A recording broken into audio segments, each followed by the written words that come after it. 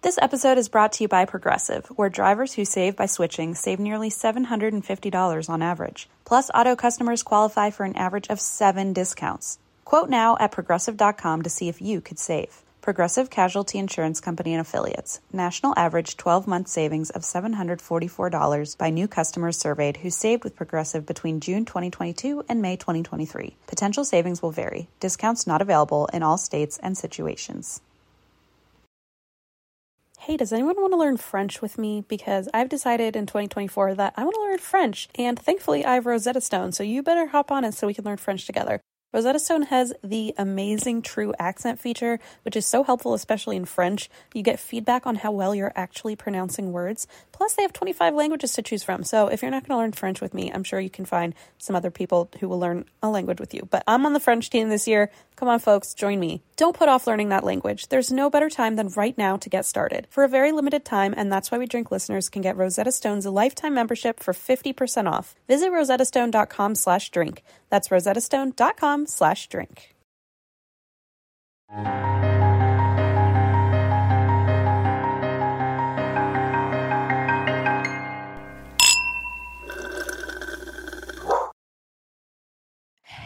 Hey. You know, I thought we were on Zoom and I was waiting for recording in progress. And I was like, I was waiting for the glitch. So me having like the ultra millennial pause was actually on purpose.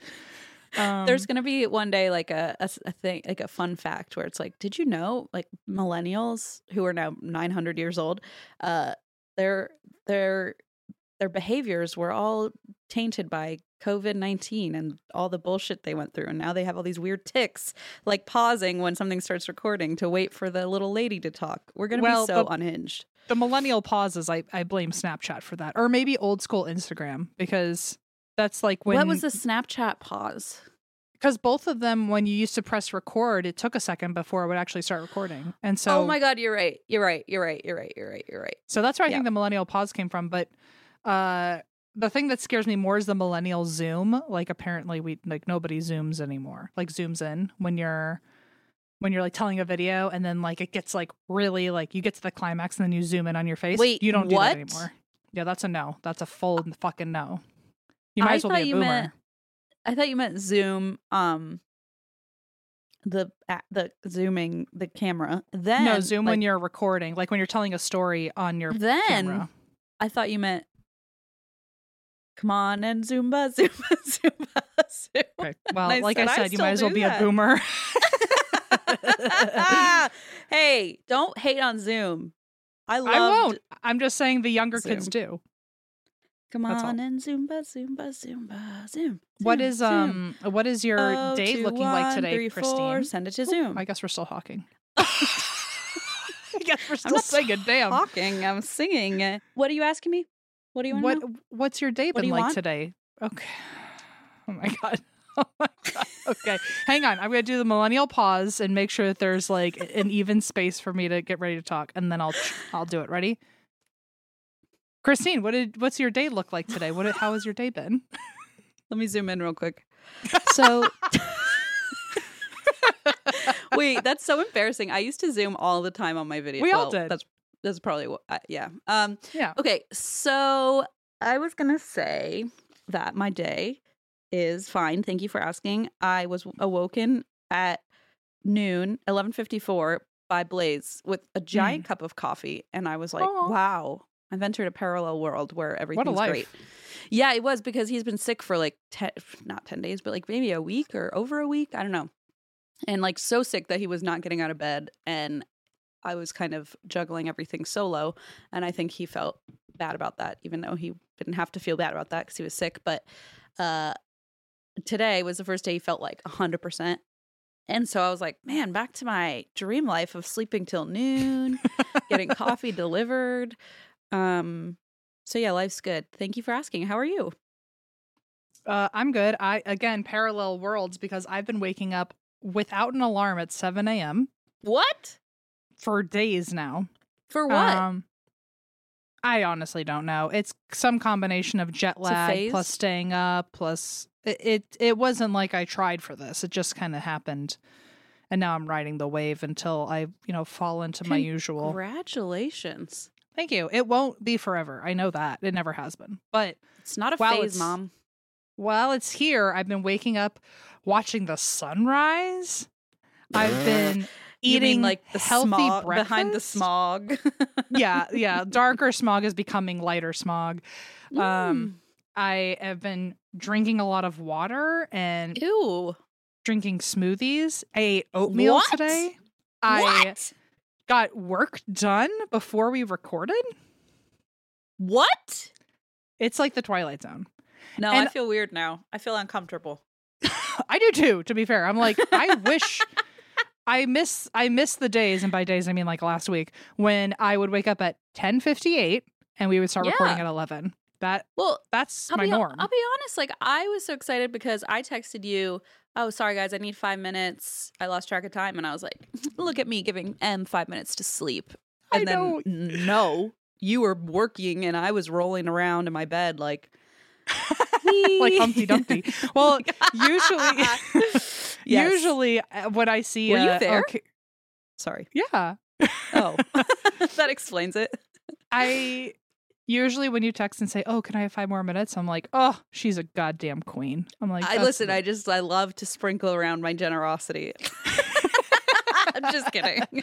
Every now and then I like to pretend that we actually were going to record at 10, but then you had to make us wait until 11. And so then I'm like, oh, thank God. That's literally how my brain works too. I'm glad that we're both so equally unwell.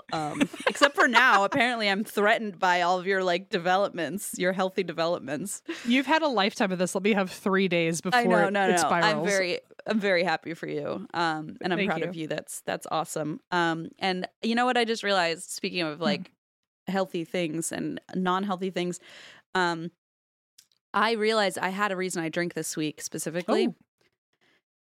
And it's because it's finally happening, Em. What? I have a bunion. Oh, well, join the club. I think I have a bunion. I don't know. I got something going on, but I don't know what it is. Okay. I thought you were going to just call me the Crypt Keeper again and go on a whole thing about how old I am. No, I don't know the difference between all the feet things, but I do know my great-grandma had bunions, and one of the last conversations she had with my aunt was, when I go, you'll probably be next to get my bunions. And then what they're like passed down in the will. Well, then lo and behold, like a week later, my aunt started getting bunions. So I'm just like waiting for the day that it's my turn. But I've got a bump on the bottom of my foot that's never gone away, and it where is on like your foot? The middle, the palm. No. A bunion is like where your big toe, like this bone where your big toe is, and your big toe starts to lean inward, and I don't have that. The bone kind of juts out. Oh no, mine are straight as an arrow. They're the only straight thing about me. It's You know what I've got a problem with my toes though? I have fucking caveman toes. I've got like that big old thumb. Could use my toe as a hammer toe. You know? Ew. I know. But even she's sturdy. I can stand real good on her. Do you have hand, foot, and mouth again? Because you did have that. So that was no. This bump has been here for years. I think it's like, is it a corn? Is that what it's called?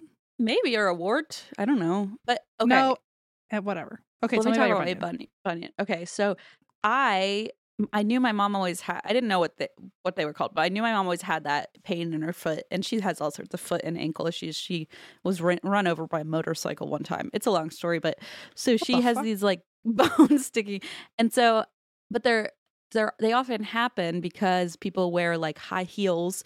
Or, a lot, and that's how it often happens. And sometimes you have to get them like surgically corrected. Deirdre had that. She had to get them removed. Really? Mm-hmm. So I certainly have never. I wore high heels like 2 times in my life, and I fell both times. So like that is not my issue. I don't know why the universe has bestowed this upon me, but it hurts like a bitch. And does it really hurt? Is it just because you can feel your toe shifting? No, places? It's like the bone like shifts outward, so it's like just really. I don't know, but this is what I've become. On Black Friday, here we go. I went on to drscholes.com and bought a bunion corrector for 30% off. Bunion corrector? That sounds like you're like a brace for your toe. It is. Oh, okay. Well, so at you least it's... put it on your toe, and then it's overnight. You sleep with it on, and it like pulls your toe out. Does it hurt? Yes. Oh. If it's gonna hurt either way, you might as well just like. No, it hurts. You know when something hurts like in a good way where you're like, okay, it's like correcting itself. Oh yeah. Is that a thing that everybody else understands? Or is it okay? Yeah. So it's sort of like, it's just like, okay, it's the right direction now. But is it like only temporary, or can it actually like cure it without No, I surgery? think it can prevent it from getting any worse because like, I guess a bunion is fine. It's like you can prevent it from getting worse if you catch it on time. But if you do not, here, I'll send you a picture. Of your own bunion? No. Oh, I was going to say, I'll send you a picture of my thing if you send me a picture of your thing. I'm just showing you like what they look like. Wait, let me send you a picture of my thing. Okay. So you can't even see mine. That's the thing is like you can't see it. I just feel it. See, you can see mine, but you can't feel it for me. Oh. I can't feel it at all. Hang on. Now we're just taking feet pics. I'm in the middle. I'm like, oh my God, is this one sexy or no? Is this wart on my foot sexy? I guess to some people, maybe. I hope the listeners are using their imagination to paint a picture of what's happening. I feel like it's not even like a good picture. Well, then I don't want it. Put the ring light on it. I'm trying. Come on. Okay. I think I got it. Did you get the picture? It doesn't even really look that good. Well, whatever. I'll send it to you anyway. Did you get the picture? I don't know. I'm sending you mine first, and then I'll see if I got it.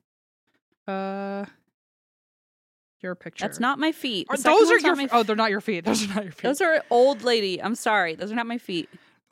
Jump scare, girl. Oh my God. I'm so sorry. It looks like the nail polish that my stepmom had in her cabinet from like 1977. That like pink shiny. So that's what's happening over time. That's what your feet are gonna look like. Yeah, that's kind of how it. That's like a bad bunion. So see the picture of the bone though up there. Yeah. Oh. Yeah. It's like curving. It like curves outward, and it hurts like a bitch when you wear like certain shoes. Where's this lump you're talking about? Exactly. That's what I'm saying. Like mine looks like fucking nothing compared to yours. Okay. It's the little tiny white dot. The little white dot. See him? Yeah. That just looks like a little callus or a wart. Yeah, that's a wart. Yeah, it feels like it's I don't know if it's a wart. It feels like a callus inside a layer of my skin, so it can't like come out or be like buffed away. Like it feels like a lump of like hard skin. Weird. Yeah. Anyway, it's nothing compared to that. So it's like very painful. I bet it looks. It's like. Your bones are bending. So it's probably it's like it's not great, and so I probably have to see a podiatrist. I can barely get out of the house to go to Walgreens. I don't know how I'm supposed to go see a podiatrist, but like that's what my mom told me to do. So anyway, that's why I drink because I'm old and it's all happening. And I bought Dr. Scholl's on Black Friday. So you know what? That's me. That's the real me, people. And you can't take that from me. I like her. My aunt has the same little, I don't remember what it's called, but I told my mom about it one time and she said, not my Seattle aunt, but another aunt has the same thing that I have. And she straight up this is very her personality. So like, I'm not very surprised, but like she literally carves it out. Like it's like a fucking X-Acto knife and just chisels at her own goddamn foot. And I'm like, I'd rather just have the bump, but thank you. Yeah, that sounds like what I would do, but it's certainly not recommended. And also that sounds like a wart because if it keeps regrowing like that. There's people who will try to get their own ingrown toenails out with like knives and stuff and cut up their own toes. Yeah, I do that. Yeah. Do you? Oh yeah, I'm like a sicko. I'm of Does course it hurt? It has to hurt. It has and to it's hurt. so dangerous and it's not safe and I do it anyway. But with one time I had water in my ear. Did you put a knife in your ear? What's going on? What are you talking about? It was the week I met Blaze and I Googled how to get water out of your ear. Uh-huh. And it said, go to the doctor and lie on your side. And you said, okay, step 2. I said, none of these are going to work, obviously. So I found another website and it said to put some lemon juice in there. So I was like, okay, great. So I poured Is that lemon bad? juice in That's my you're ear. not supposed to do that? Well, I don't think so, because all of a sudden I realized, oh, I can't hear at all anymore. Like I literally filled my whole ear with lemon juice, and then it just was full. Christine. Like it didn't come out. So then I'm sitting there and I'm texting my new crush Blaze and being like, who's working as an EMT and like driving ambulances all day, and I'm like, I just poured lemon juice in my ear.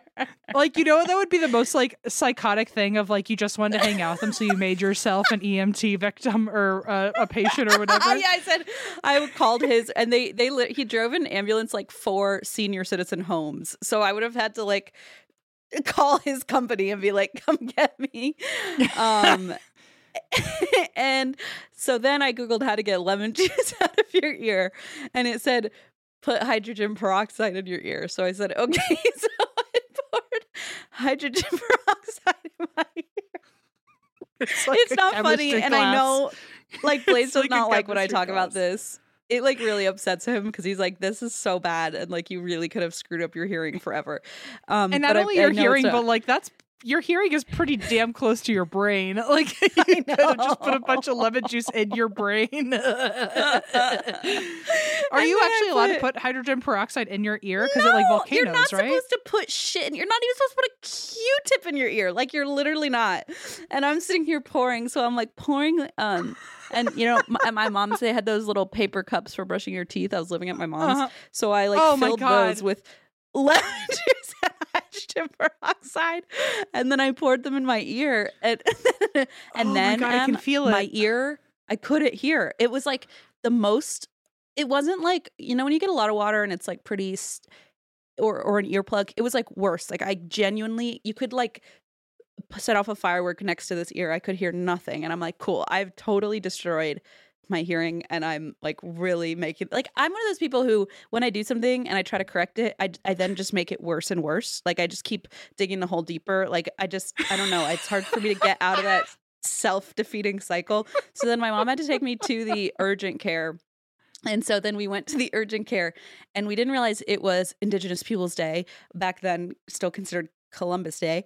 And so we got there and we like walk in the urgent care and there's like nobody there. And we're like, that's weird. So then we walk around, we're like ringing the bell. I'm like calling their number. Nobody's there. And we're like, that's weird. So then like we get the nerve to like open the door to the back, and we start wandering through the urgent care, and we're like, hello, is anybody here? I checked the fridge. Someone had brought baby carrots to lunch, and I was like, boring. Oh, put those in your ear. And then okay, that probably would have been safer, honestly. And then we wander around, nobody's there. Eventually we find a security guard outside, and he's like, oh shit, the morning guy wasn't supposed to unlock the door, they're off work today. And he's like, don't go anywhere in there. And we're like, we would never go into the fridge and look at what they're bringing for lunch. What? I can't hear you. Yeah. What? Sure, yeah, whatever you say. Anyway, I forget what happened, but I eventually obviously repaired it. And Did I it also just go was away on its own, you think? Or was like... No, I had to go get like I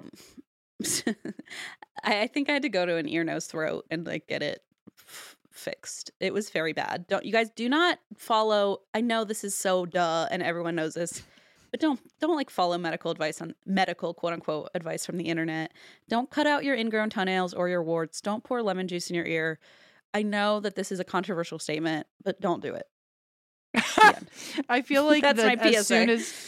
As soon as the doctors say like, "Oh, Leona has an ear infection," Blaze is going to grab her like she's $1 million and just going to go, "I got it.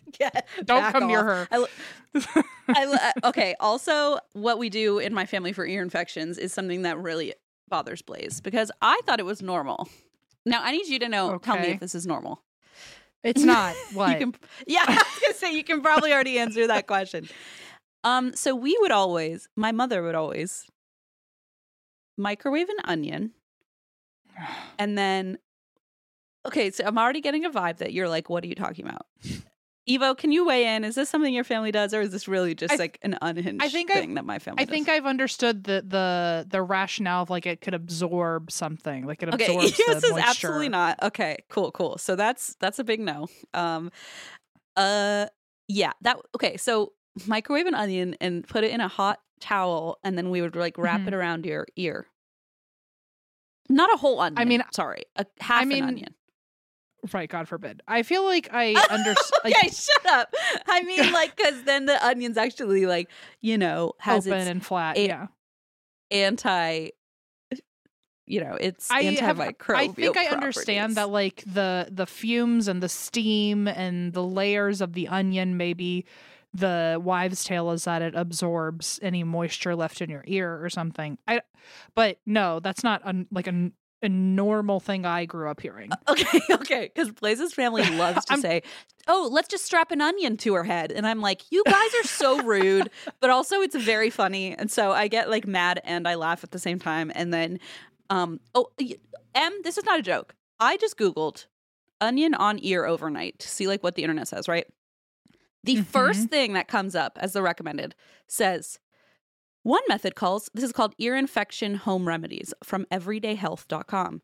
One method calls for heating an onion at 450 degrees Fahrenheit for 15 minutes. Then once it is cool, cut the onion in half and squeeze the juice into a bowl. Put a few drops of the onion juice into your ear. Shut up. That can't be real. What is going on? Why does everyone tell you to don't do this? That's like Madame Zeroni from Holes saying like, "Oh, onions cure everything." Like that's find crazy. Me the onions. Yeah. I have heard other like home remedies of like you put like Vaseline on your feet and then you put socks on your feet, which like sensory overload. Jesus Christ. I do that. I also know about like putting a cup on your head after you've been outside for too long and it like is supposedly like sucks the heat out of you so you don't get sick or something. Like there's like all sorts of. Yeah, it's supposed to like catch the condensation or something. I like how I'm like, that's insane, Look, all I know is I didn't experience any of these. I had a mother who was the worst nurse on earth, and she openly says like, anytime my kid was sick, I immediately did not want to be a parent anymore. I didn't want to deal with it. What did she do? And so she just like didn't want to. Like she was like, I don't want to. She would throw me a 4-pack of Jell-O chocolate pudding, and she would. And when I say throw, I mean she'd open the door.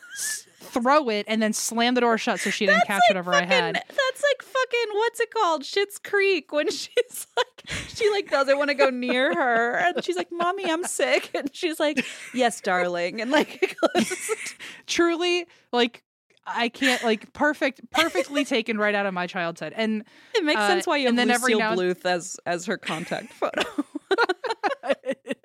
Every now and then my mom would scream up, "Are you done being sick?" And then if I said no, she'd be like, "Okay, well, stay up there then." And then I guess I gotta go. And buy then eventually more pudding get better. Packs. Well, so now Pavlovianly, the only thing that makes me feel better is when I eat chocolate pudding. Okay, that's actually very sweet. I mean, listen, I don't know if your mom was the worst nurse ever, but my mom put onions on my head that she got out of the microwave. So you know what? Like she thought she was being a great nurse. I don't know. A searing hot onion taped to your head does sound pretty bad. Right? It's like, why didn't she buy me a pudding pack? You know? Like, I don't know. I gotta tell you, the pudding made it worse because it just created more mucus. And then yuck. by creating more mucus, I was clearing my throat more, which made me have a sore throat for longer. So it actually is very not good for you. I will also say the one thing that really used to bother me that my mom would do when we were sick, and by the way, I have like chronic sinusitis or whatever, like I get sinus infections all the time, and as a kid I got them constantly.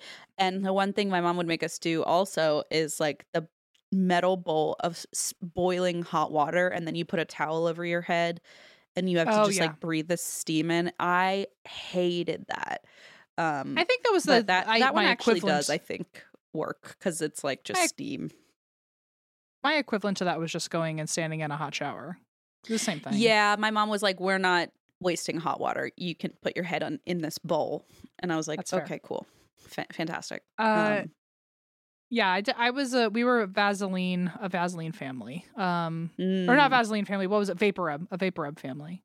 I love a Vicks Vapor Rub. I still put that on Leona's feet sometimes. I don't know if it does anything. I don't think it does, but it makes her laugh. Well, so, like when she's sick, I mean.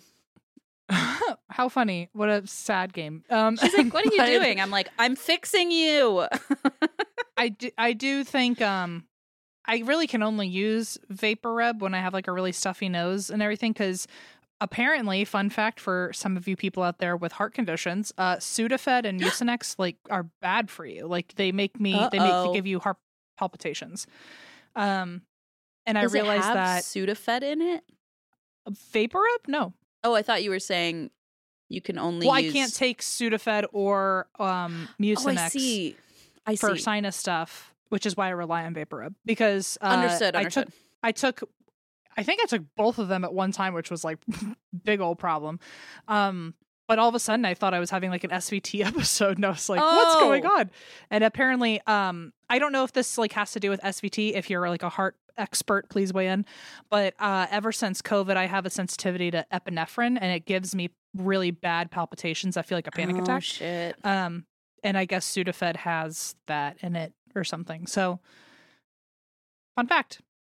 Anyway, I guess that's why I drink. I can't take fucking Sudafed. That is fun. Congratulations. Thank you.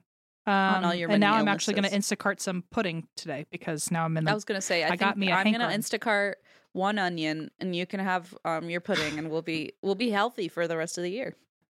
It's like our vitamin C. It's like actually just chocolate goop and also an onion in my ear. Just let it placebo effect. By now, you've probably heard about Burrow, a new kind of furniture company known for timeless designs, durable materials, and details that make life in your space easier. Last year, they brought their expertise outside with the launch of their outdoor line, which I love, and now they're adding more must-have pieces to the collection. For example, Dunes offers seating, dining, and lounger options, while Scout is a new folding chair upholstered in a chic woven fabric. And I think I'm going to get 2 of those for the balcony. Blaze and I love to sit out there in the evenings after Leona goes to bed. And I love the idea of having a good-looking, but also extremely useful and comfy place to sit outside. Made of durable materials made for all seasons, weather-resistant teak, stainless alloy, and quick-dry stain-resistant cushions with easy assembly and disassembly, this is the perfect thing for your outdoor space. They also just launched a new standing desk, Copilot, with adjustable height, a durable scratch-resistant body with built-in storage to make working at home easier than ever. I'm in the market for a new desk, so this is definitely going to be my next bookmark. And of course, there's Burrow's legacy seating collections like the Nomad and Range, now available in new colors. And Em and I, that's like the only piece of furniture I think we actually share is our Burrow sofa in the podcast department. Love that thing. And that's why We Drink listeners can get 15% off their first order at burrow.com/drink. That's Burrow, BURROW.com/drink for 15% off. Burrow.com/drink.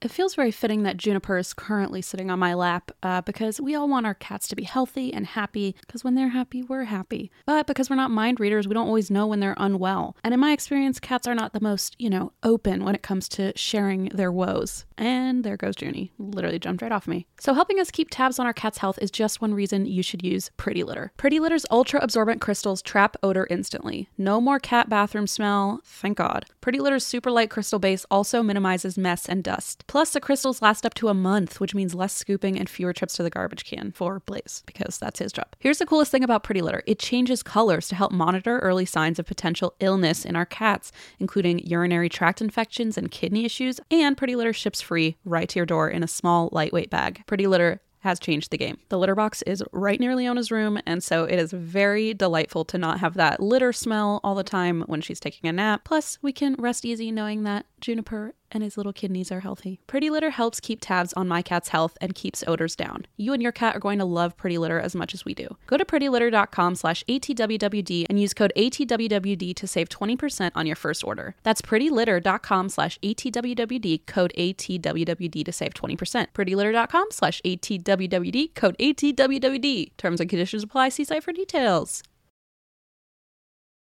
I gotta tell you, Christine, you really couldn't have segued into my topic better. I know. Because I was told to say all of this. Okay, so I say that because this week, I don't know how people feel. Please weigh in. And by the way, weigh in kindly because I feel like I'm doing something nice, but if you don't like it, I'm open to criticism, but kind criticism. But I'm really digging these 101s because I never knew how to bring them in as topics. And no, I love it. I mean, I love it. I don't know what the other people say, but I like it. But if our audience doesn't like it, I'm happy to change things up. I just thought there's so many categories I want to cover, but it's kind of, for me, it feels like my Band-Aid over not knowing how to cover smaller topics, but if I branch out and make them into like bigger concepts, it's easier to talk about it. But so anyway, this is another 101. And because we've been talking about our illnesses and our past illnesses and what we do when we're sick, we are going to talk about the Grim Reaper. So, gasp. Which, by the way, we're not really going to talk about the Grim Reaper right away, but we're going to talk about who he is as a concept, which a Grim Reaper is a psychopomp. Did you know that? No. What's a psychopomp? I've heard that word and I love it and I have no idea what it is. So psychopomp is the umbrella term for creatures like the Grim Reaper. So we're going to do a 101 on that, and the Grim Reaper makes a little feature at the end. So so here we go. I love when you do a little gay scream. Do it again. Wait, no. Oh, that okay. It sounded like more like a bit. crow, but I think that was a psychopomp, right? I don't know what a psychopomp is. It was an animal escort to the psychopomp, I think. It was, it was an animal meeting the Grim Reaper for the first time. Yikes. Okay. So, a psychopomp. It is spelled psycho and then P-O-M-P. And it is Greek, or it comes from the Greek word psychopompus, which psych or psyche is for soul, mind, spirit. Pompous is for guide, escort, messenger. So it ends up being a literal spirit guide or a soul escort. I love that. So I guess when we're saying things like, oh, I'm talking to my spirit guides, technically you're talking to your psychopomps. But I am. Technically so, yeah. So psychopomps, they are your soul's escort, and they operate in liminal spaces, which, fun fact, liminal comes from the Latin word meaning threshold. So now you've got a soul escort who operates within the threshold of life and death. Oh my God. All my favorite buzzwords. I know. I feel like I just typed in every word I could think of. Psycho. Psycho. So psychopomps appear across many cultures and religions throughout history, but the psychological theory for why they exist, like the Grim Reaper or, a lot of people will say like even like a black dog as an escort and on your way to death. The psychological theory is that psychopomps are imaginary concepts that we've created to help us accept death. And it's a lot like a near-death experience where you all of a sudden see a bunch of stuff that isn't there. It could be your brain, like the chemistry of your brain just going fucking haywire and like you're hallucinating. Or these are concepts that we talk about when we think about death, and to help us reconcile the impossible and the unavoidable, we've come up with guides that are more experienced than us who can help us along the way so we don't feel alone. Right. So they're essentially a created comfort. And the guide or a psychopomp, how do I say it? There's psychopomps, and then there's a subcategory of psychopomps called a sympathetic psychopomp. And sympathetic ones, as stated, they're sympathetic to your situation. They don't take pleasure in... The other ones are all bitchy or what? Oh, I see. Like there's like some where like the thought these days is a lot of people have different opinions of like even the Grim Reaper where like, he enjoys bringing you death and he enjoys taking you to hell. Looking for victims. Right. Okay. Yes. I got you. Versus a sympathetic psychopomp who takes no pleasure in pain or fear. Sometimes they've even expressed hating their fucking job, being like, look, it's not my fault. Like, I'm an unpaid intern. I just tried to climb the ladder. I don't know what to tell you. I took something on Indeed and like I ended up here. I don't know. We'll sign up to a millennia year contract. I don't know how to get out of this. Oh, it's gotta be tough. Go drink for ZipRecruiter if you want to be the next Grim Reaper. They'll be much nicer, I promise. A sympathetic one only. Sympathetic psychopomps only. But yeah, so they're, I guess because at least the way I'm understanding it is that psychopomps are sometimes seen as bringing you death or being the reason for death, or you can negotiate your way out of dying and they can do something about it. But sympathetic psychopomps are usually the people who have no control of your death. They just appear after it's already guaranteed, and they're going to help you out in this transition. So, so it's not their fault that you're dead. They just like have the weird bad job of like being the next person you see after it's happened. Right. Okay. So sympathetic psychopomps, they're often found in art and literature throughout history, and they've been used forever in different ways for us to demystify death. This is like, by the way, a major oversimplification. This is 101, not an advanced course. But a lot of people think that they're just creations of our mind to help us figure out, you know, what it will be like when we cross over. But to some people, it's not just this imaginary concept. For some people, the psychopomp is actually a very real being. And the thought, I guess, is that like, well, if souls are real, it's not a far stretch after that to assume that someone would, you know, be employed to help the souls as they're going from one place to another. I don't think that's a wild thing to believe at all. Yeah. I don't think so. I mean, if you believe in souls, you believe that there are multiple places that they go, there's got to be some vehicle that takes them there. That you go somewhere, then it's not like that far fetched to say, and someone helps you get there, right? Like, it's just part of that process. Or if you don't, what if you're a soul who doesn't know? I mean, I guess you could then have the thought of like, well, maybe souls inherently know where they're supposed to go and we are just unaware of that.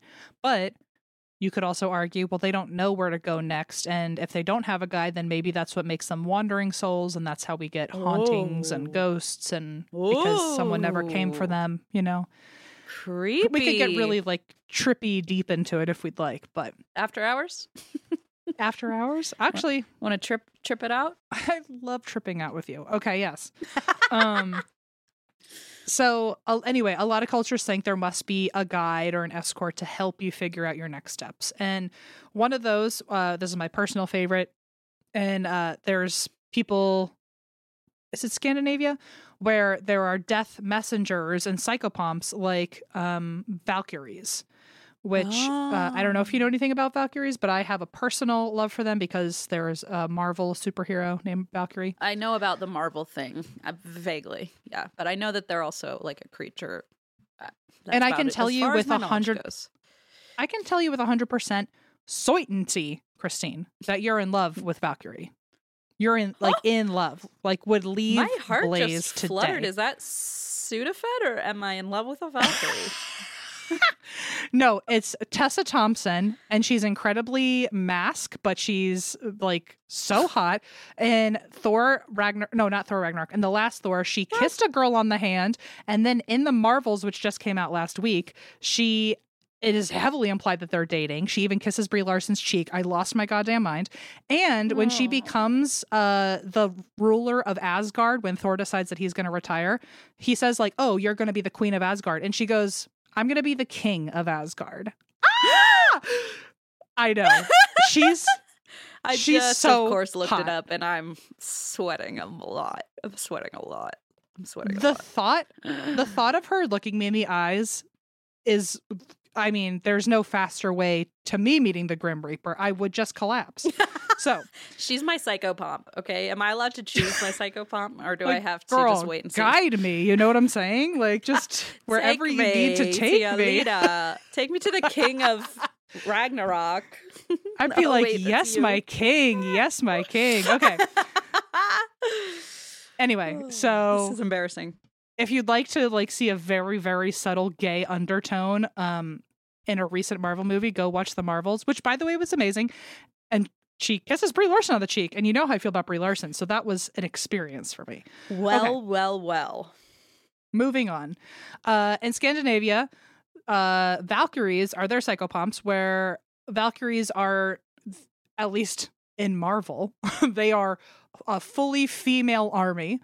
But they fly down on horses, and they collect other warriors who have died in battle, and they collect the warriors who are worthy of joining them in Valhalla, and they bring them up on their horses and prepare them for any future great battles, and they'll always look over their people.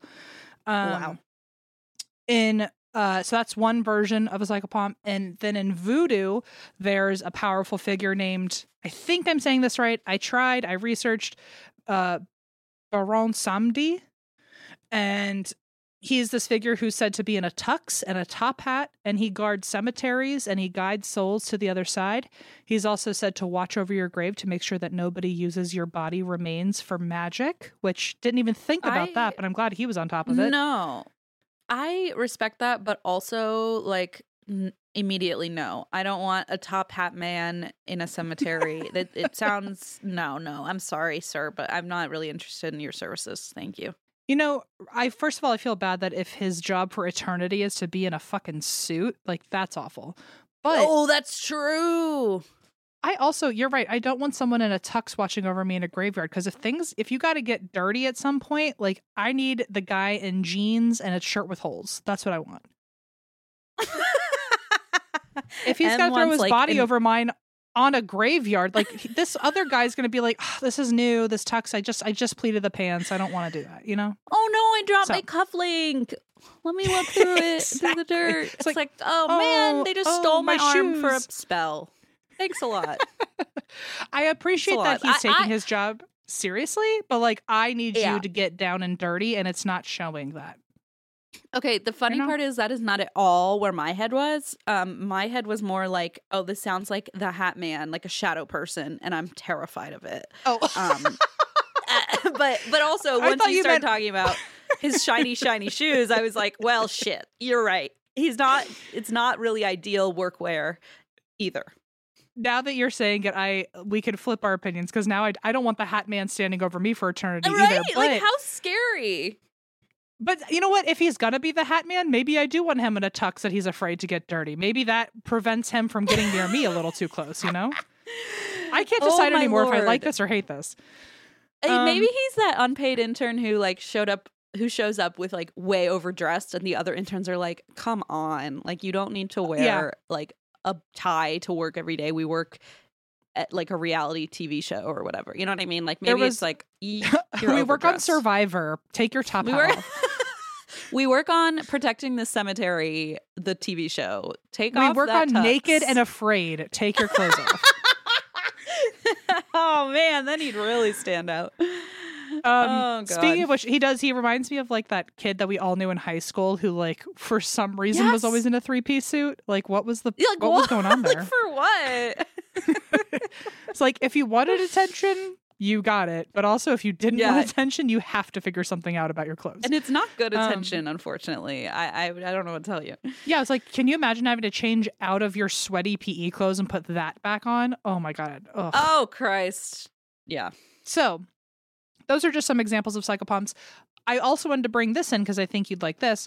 Some psychopomps aren't even human or human-like. One common psychopomp is bees, because they are for some reason said to travel in liminal spaces. And in some cultures, seeing a bee flying by a recently buried body means that the soul is leaving with his bee escort to the next world. Oh, and then the bee, like, falls in your apple juice and you're like, well, shit. And then you're like, oh, I fucking stung me. Not again. Which I like to think is, like, if I had one last moment on Earth and you were there, I'd be like, bee escort, fucking stinger. Just see what happens. Oh, stinger. You know? You know what?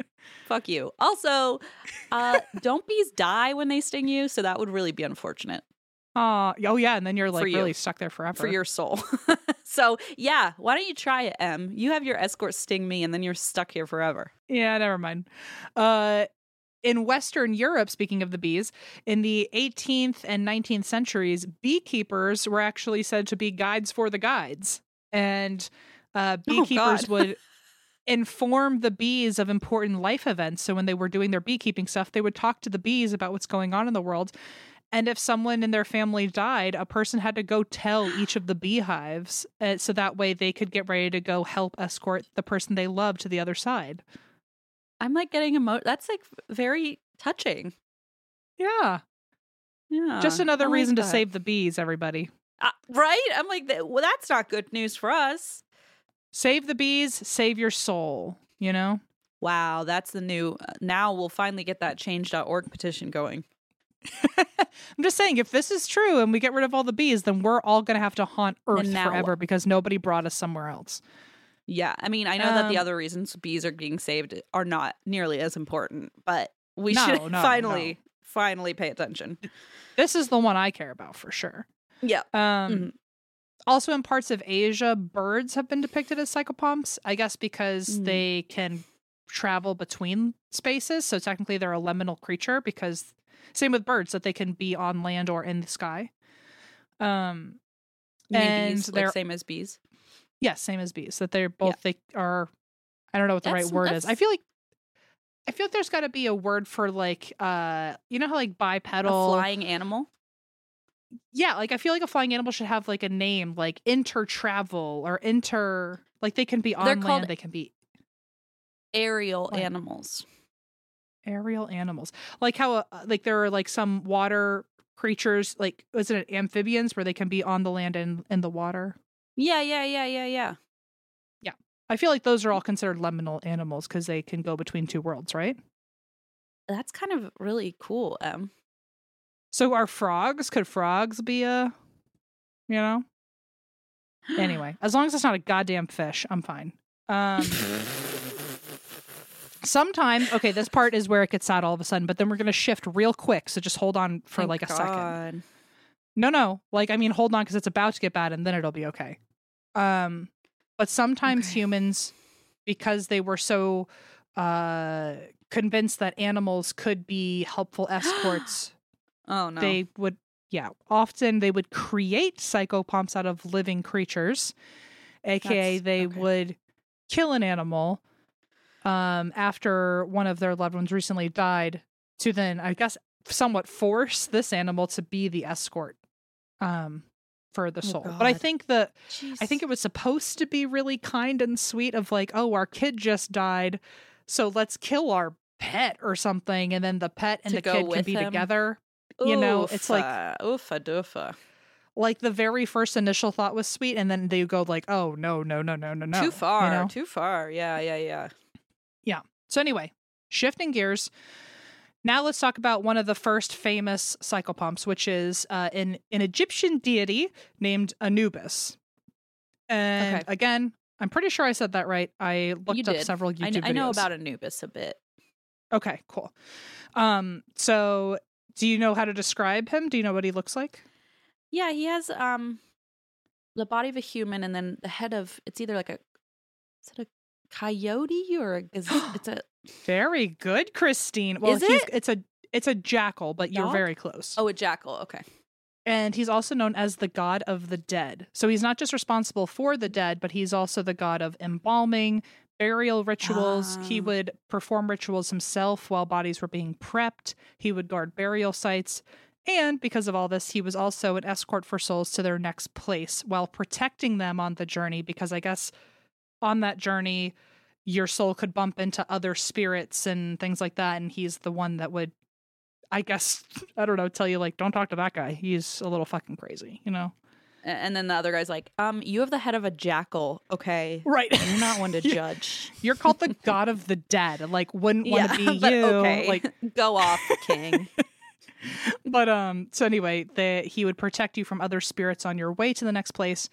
And after guiding you through this part of the afterlife, Anubis would then take you to your judgment ceremony. I feel like you probably know way more about this stuff than I do, so I'm giving like the most oversimplified version. I'll be honest, like I learned a lot of it from that rituals episode we did where we talked about. Oh, really? I'm pretty sure it was on rituals, wasn't it? Where we talked about like the Egyptian Book of the Dead and like how you were supposed to learn all of the different trials and tests that you'd be put through in the afterlife. You have to weigh your heart and a feather or something. I don't know.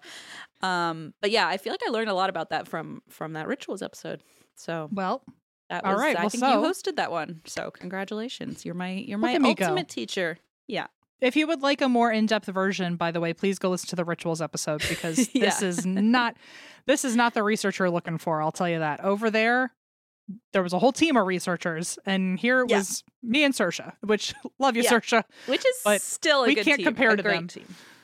Yeah. So Anubis would take you through the afterlife, and then he would take you to the judgment ceremony, which is where you would have to confess all of your wrongdoings to 42 judges.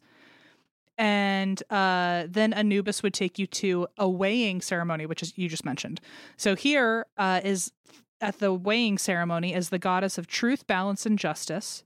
And she would put your heart on a scale and weigh it next to a feather. Wow. And okay, I remembered a lot more than I thought. I thought I was just making shit up, but okay, great. Nope, you nailed it. And also, I remember us having some sort of commentary about like weighing your heart against a feather.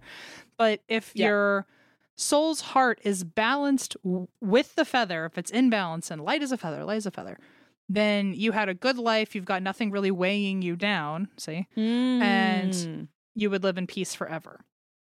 If you did not confess everything at that judgment ceremony and you had more shit that was on your heart and it was heavier than a feather, then it was fed to Amit, the devourer of the dead. So, it feels like we go from 0 to 60 so fucking fast. It's like, weigh your heart, you can live happily ever after, or you're the destroyer of worlds. It's like, holy crap. It's like, wow, we're as light as a feather. Psych, the devourer of the dead is going to come leave you in eternal darkness. Nice try. So, and his name's Amit, Ammut. He has the front legs or the front half of a lion. He has the hind legs of a hippo, and he has the head of a crocodile. And I think the three were to represent the three biggest, at the time during ancient Egypt, the three biggest man-eating animals, or the three biggest threats to man. Wow. Okay. So that's why he would eat your heart and then leave your soul forever. Yikes. So there you go. So that's like a lot of pressure. I am glad I don't have to. That was not the belief pressed on me growing up. That'd be too much, I think, for my poor anxiety. Yeah, it's a lot. Now there's a more modern belief of this called, I think I'm saying it right, Kemetism. And it's where Anubis is still seen as a psychopomp, but this time he's seen as much more kind and comforting. In my mind, the original version of him didn't seem all that menacing, but I guess this is an even more comforting version of him. At some point in history, there are some people who actually combined Anubis with the Greek psychopomp Hermes. So they ended up becoming their own mishmashed figure with each other, which they're both protectors of souls and messengers, right? Hermes is the god of messengers. Yeah. So it made sense why they kind of got morphed into one. But yeah, I mean, even earlier when you were talking about how they can be sympathetic, my thought was, don't shoot the messenger. You know, they're just there to like guide you. So that does, it weirdly fits. Yeah, I mean, it makes sense if just different cultures have a protector of beings, you know, just trying to get from one place to another. So why wouldn't you just kind of accidentally conflate them over time? Yeah. Hermes, which as many of us millennials probably know as it's the pronounced one with Hermes. You know what? Don't even fuck with me, because I was like, I know it's Hermes because I watched Hercules, but Hermes, I have only ever heard the Kardashians say that word, so I know that they're different things. I like how I said it, and then I was like, is that even how you say it? I don't fucking know. I'm like, I have no clue. That's the fashion company, right? Yeah, that's the luxury company. Brand, yeah. Yeah, I would not know anything about that. Yeah, me neither. Hermes. But yes, I know it as the little blue guy in Hercules with the wings on his ankles. Gotta love him. Gotta love him. He gave me a lot of like nerdy dad. Actually, he reminded me a lot of Tim. Maybe we should go back and watch that. Oh my god! Can you go Google image him? Because he reminds me in my memory. Like my stepdad? Yeah. Oh, let me look it up. Hermes from Hercules. I like how I like how I'm like, Google, don't worry, I'm not Googling Hermes scarves. And Google's like, we know, we have your search history. Oh my god. Does he look like Tim? Yes. But like in like a very like rude way. Like I don't think Tim looks as like they have the same energy. It does look like a caricature of him. Yeah, it looks like a caricature. And like his face isn't quite so weird.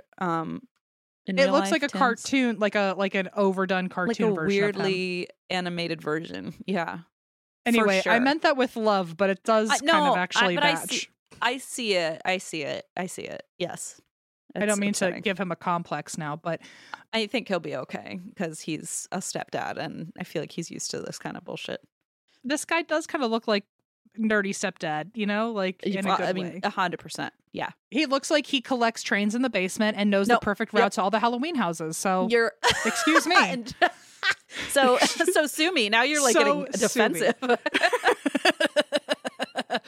Okay, so besides those roles, He looks like he knows how to insulate a basement window. Okay, so exactly. let's go for it. So, he looks like he would be in love with women named Renata. I don't know what to tell you. Oh, So well, that's a given. I need Renata to look up that picture and tell me if she's just like head over heels for this How cartoon. are you feeling? Does this Is there a get your tingling? mind racing? Yeah. Normal thing to ask my mother. Yeah.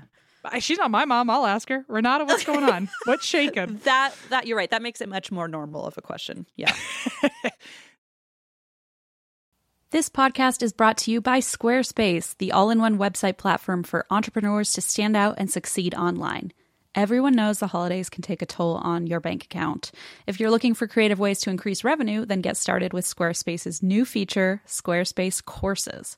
Squarespace has the tools you need to create and sell your own online course. Start with a professional layout that fits your brand, upload video lessons to teach techniques and skills, and tailor your course with the powerful built-in Fluid Engine editor. With Squarespace Courses, you can create engaging content your audience will love, then simply add a paywall and set the price. Plus, you can charge a one-time fee or sell subscriptions. Turn your creativity into income with Squarespace Courses. Head to squarespace.com for a free trial, and when you're ready to launch, go to www.squarespace.com/drink to save 10% off your first purchase of a website or domain. Daylight saving time is starting up again. It may feel like there are more hours in the day, but if you're hiring, it doesn't necessarily help you find qualified candidates any sooner. There's only one way to do that: ZipRecruiter. Right now, you can try it for free at ziprecruiter.com/drink. ZipRecruiter works around the clock to find qualified candidates for you. Once you post your job on ZipRecruiter, they send it to 100 plus job sites so you reach more of the right people.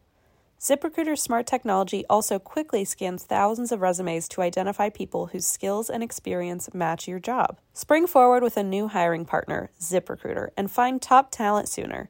See why 4 out of 5 employers who post on ZipRecruiter get a quality candidate within the first day. Just go to this exclusive web address to try ZipRecruiter for free. ZipRecruiter.com/drink. Once again, that's ZipRecruiter.com/drink. ZipRecruiter, the smartest way to hire. Anyway, he's conflated a lot with Anubis. For people who don't know about Hermes, he's has a lot of roles, which that seems to be kind of the vibe with Greek mythology. It's like never just like the god of one fucking thing. Some multitaskers. And not like, and maybe there's a connection I'm missing, but I feel like a lot of the Greek gods, their roles were not even, they didn't even make sense next to each other. It was like, oh, I'm the god of electricity and I'm also the god of Legos. It's like, what the fuck? Like, they didn't make sense together in my head. So anyway, Hermes, he was known most as the god, the messenger god, or the protector of messengers when they were on their travels, but he was also in charge of like livestock and merchants, and he was the god of shepherds, which I guess in some way they kind of overlap, but it's quite a stretch in my brain to get there. This over time, particularly him being a protector of messengers on their travels, that morphed into him being a soul guide or a soul escort because he was a guide for the dead trying to send messages. That makes sense. Messages. Am I okay? Messages. Messages. Shut up. My brain truly is unwell. Messages. I heard it. I knew it was wrong, but I didn't know how. You nailed it.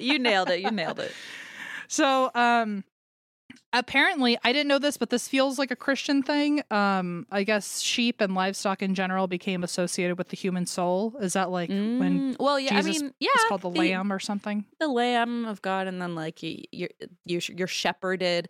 That's probably why, because like you as a shepherd, the whole idea is like Jesus is a shepherd and shepherds you to heaven. So that would make sense why a messenger or like a companion would be a shepherd. Yeah, that makes sense. So my next note is he especially became known as a guide for the dead when sheep became associated with the human soul, because he was the god of messengers. I can't do it. And of sheep. So and it's just like right. That makes sense. They ended up overlapping later. Yeah. He was known to escort souls to the River of Styx, which I've never actually covered that in depth, but I would like to. Yeah, I would love that. And this is, so he would get you to the River of Styx, and then he would get passed off to another psychopomp, and his name was Karen. Literally Karen. Oh, I don't even want to know. It just feels like the challenges are getting steeper. But for real. So the River of Styx was, because water is seen as a liminal space a lot of times. In the Greek underworld, the River of Styx splits the living from the dead. It's the river between the living and the dead. Okay. Karen's duty was to get your soul across the River of Styx. So Hermes doesn't have to cross you. He just gets you to the river, and then Karen brings you across. I see. And that's pronounced Karen? I don't know why I thought it was... Oh, yeah. It's with a hard K, but it looks like Sharon. How do you spell it? Sharon with a C. Sharon. Oh, okay, wow. Karen. But it's Karen. Wow. I hope I'm just doing that right, but look, every video I saw was said Karen. And listen, I think I've just never said it out loud. The comedy writes itself. Yeah. So. It does. Wow. So fun fact, by the way, even if it's not pronounced Karen, this right here gives some fucking Karen energy, because she, and it's she, I think it's a he, but I hear Karen, I'm like, okay, girl. I literally just Googled the name, and it was like depicted as a shriveled old man. So, well, that'll do it. So, Karen is the whole thing is Karen's going to get you across the river, but Karen doesn't do it for free. Karen's like, I need to make this even worse for you. So, is that why you put those on your eyes? What coins? Coins? Mm-hmm. Oh. Look at you. I'm telling you, I know I said it before. I just love it. Fascinating. So it is customary, or it was customary for a long time, maybe in some other spaces, that when someone dies, their loved ones will bury their body with a coin either in their hand, in their mouth, on their eyes, a coin somewhere on them. So that way when the soul leaves, the soul has these coins to put in their little soul pocket and gives to Karen as a toll. Right. They're that fairy is toll. Karen energy. It's like, yeah, but for a price. I don't do this for free. Like, okay. And also, like, I don't think you can go backwards once you've already gotten to like as far as the River of Styx. So, like, good point. It's like going to like the movie theater and forgetting your cash, and it's like, well, go home because you're not going to watch a movie. Sit in the hallway. Yeah, sit like in the now hallway. what? Wow. Well, everyone else we've already determined is an unpaid intern, and then Karen shows up and is like, gimme. Like, jeez. She wasn't going to stand for it. She said, not in this economy. Absolutely not. Not in this economy. So if you don't pay Karen, it is one of the thoughts is that you now haunt the river for 100 years before you can cross yourself. Oh, no. Which, like, are you kidding me? Like, in that case, can one soul bring extra coins? And then that way, when you get to the River Styx, you can, like, someone else can bum a ride? Take a penny, leave a penny. Yeah. Just dump a bunch on the floor. Let people, like, if they need them, they got them. That now explains why they need people guarding the cemetery and the bodies. Because all the damn coins. Don't take my damn coin because I got to get on that boat. Well, this is where you got to pay the Karen toll to get across that. You got to pay the... What is it? You got to pay the... I'm thinking of the cheese tax. To get in... The cheese tax! You got to pay the troll toll to get inside that boy's soul hole. Gross. Anyway, here we now talk about our personal favorite psychopomp. The best known and the best of the West, as I'm going to say. The best known in Western culture. The Grim Reaper. Yes, yes, yes. Best of the West. He is a skeleton in black robes carrying a scythe. And we get this image of the Grim Reaper, or honestly, he's so popular now that people just call him Death. He's been around since the 13th century, when there was a story of 3 men who found animated corpses, like just fucking still alive, just dancing around.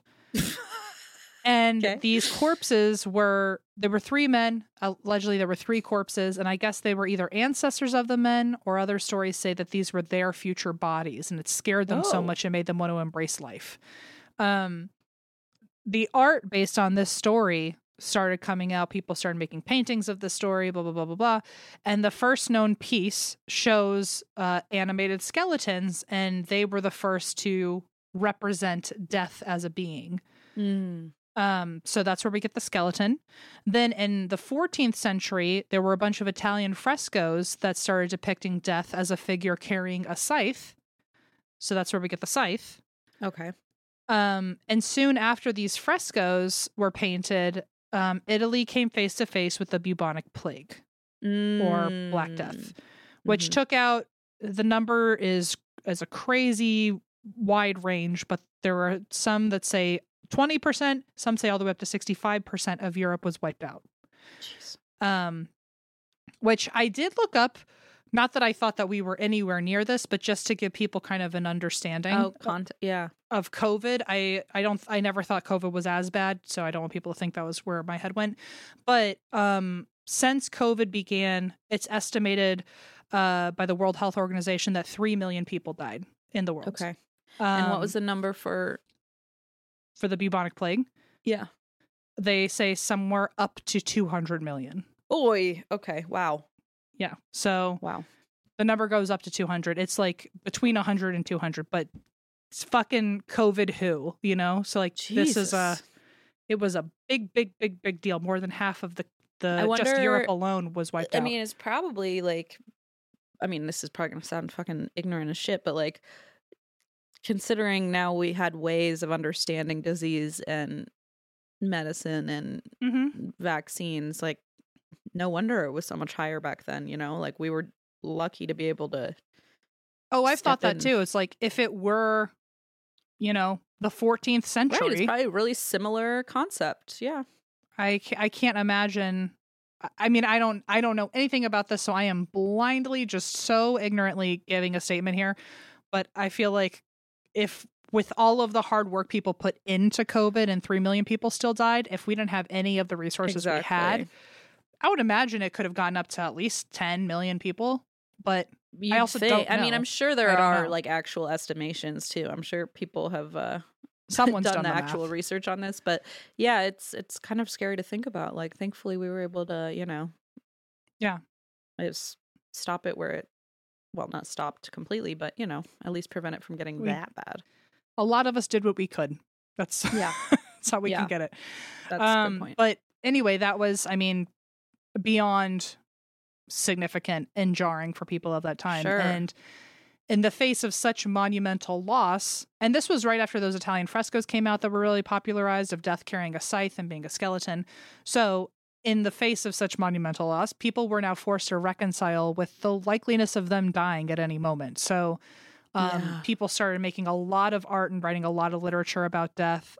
Figures of death became very popular in folklore, and it was just escorts coming to you to bring you to death or bring you somewhere after your death was just incredibly popular.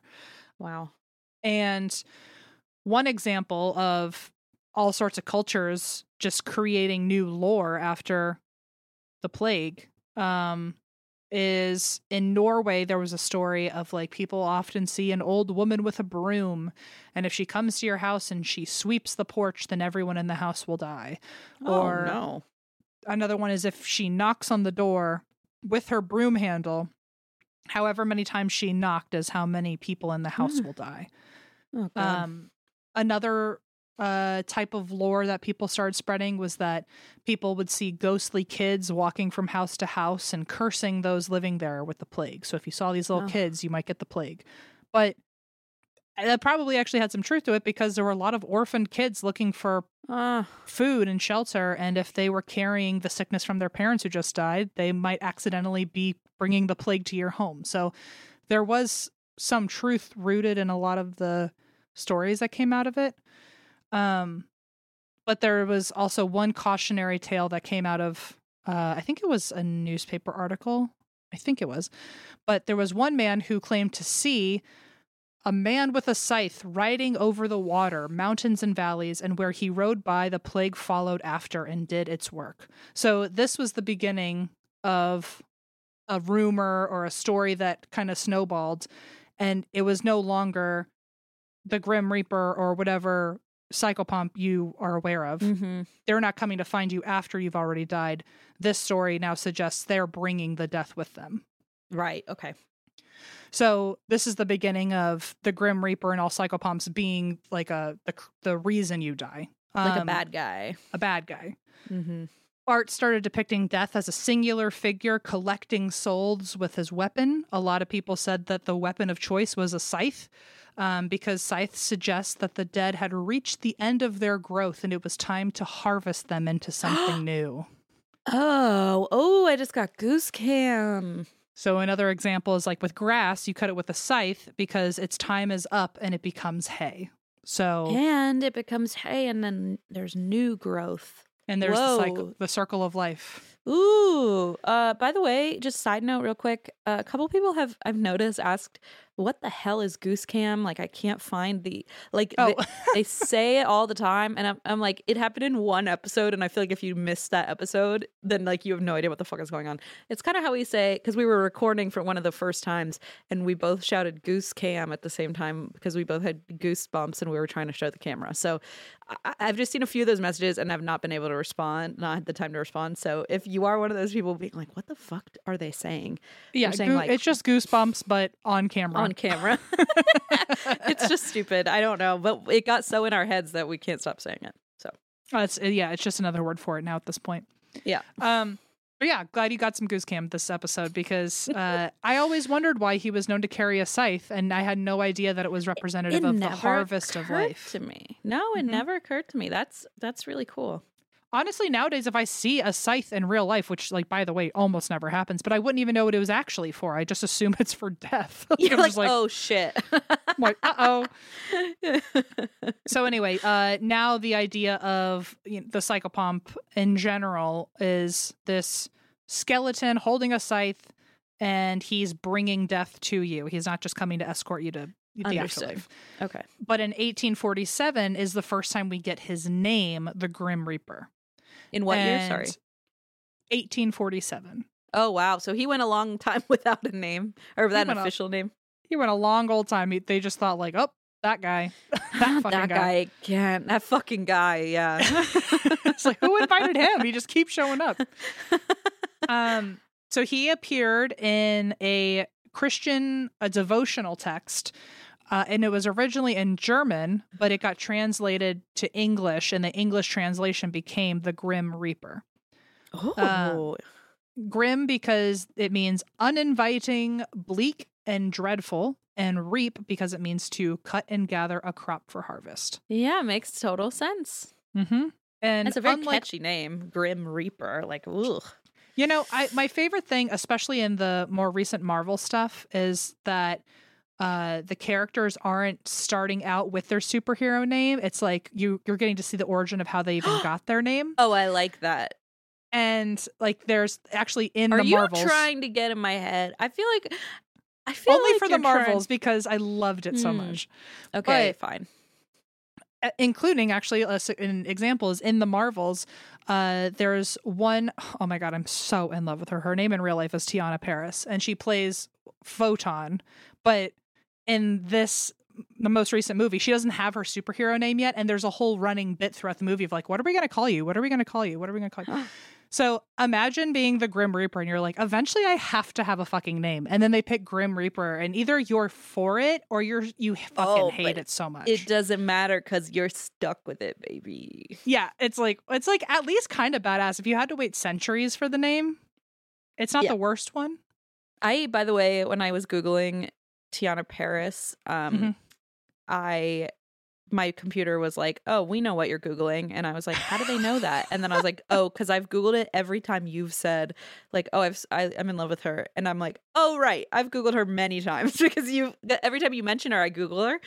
And I'm like, I'm it's truly in love. I don't think I know She's a more beautiful woman. Unbelievably beautiful. It's just unfair. She had to have like agreed to a curse or something. Yeah. There's no goddamn reason someone should look like that naturally. It's crazy. Not fair. And plus, that's the same movie that Valkyrie kisses Brie Larson. Like, I know, it's like and that's literally, what I'm like, you're clearly getting in my head. Okay, I see it happening, and I can't do anything to stop it. And you know what? As you should. That's exactly right. So, okay. So anyway, so now that's how we get the name Grim Reaper from 1847. Unlike earlier psychopomps, who were just only escorts, now that he's got the name on top of everything else, I mean, the name Grim Reaper certainly doesn't help his reputation. He's now known as like not just your escort, but the killer, the one who comes to take your life before he escorts it somewhere. Right. But as the plague kind of faded away and it died down a little bit, the depictions of death became nicer because it wasn't during such a heightened time. So the Grim Reaper eventually becomes more of a sympathetic psychopomp like the rest of them. And Death, as he was also known, is seen as especially kind to being an escort when it comes to certain types of people. So like if you're a young mother or if you're a child, he's not just like this evil thing that's coming after people. He was kind of depicted as like he's understanding and empathetic to people who need him to be. So if you're a grown-ass adult with no kids, I guess fuck you. But yeah, fuck you. You're getting scythed. I did want to mention it just because these are my notes, so why not? In the 20th and 21st centuries, the Grim Reaper then ends up popping up in a lot of popular fiction. My personal favorite is The Grim Adventures of Billy and Mandy.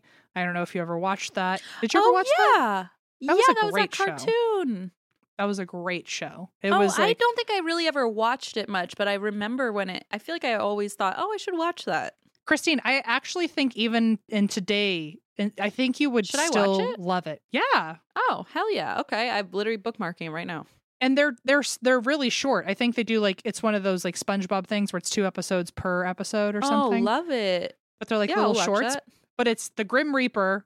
And I don't know how, but he's somehow assigned to these 2 children. It's kind of like Fairly Odd Parents, but... Yes, yeah. Like, he doesn't ever actually escort them anywhere, but they're supposed to, like, I think, help him escort other people. Right, and they go on many wacky adventures. Yes, but one of the kids is a total idiot. One of them is, like, just a massive bitch. Like, just, like, so awful. She's so mean. Excited. When I was a kid, I was so intimidated by her, and I was always afraid I'd meet someone like her in real life. Oh, no! You're like the Grim Reaper, take him or leave him, but this little girl is scary. Truly not, and I can't remember, but my childhood memory of it is that even the Grim Reaper was scared of her. So like, it was like okay, that explains a lot. Anyway, I'm definitely gonna go watch it after this because it was. I'm gonna watch it too. It's so good. I remember it being so good, at least. Okay, so then the last thing I'm gonna say before it's your turn is that in the world of religion, although there's no official angel of death in the Bible, it has become a popular Christian belief that certain archangels escort the dead to heaven, or personal guardian angels are assigned to us. In Islam's Quran, there's a reference to a psychopomp where it says, "The angel of death who has been charged with your souls shall gather you, and then you shall be brought back to your Lord." Okay. So there's at least a mention there. And then many people in general just kind of have associated psychopomps without actually knowing the word for it with their own loved ones. I mean, me included, where you just think that like, oh, when you die, the people you love are going to help you over to the other side. So in that way, we've created our own belief that psychopomps are just people who love us. Oh, I like that.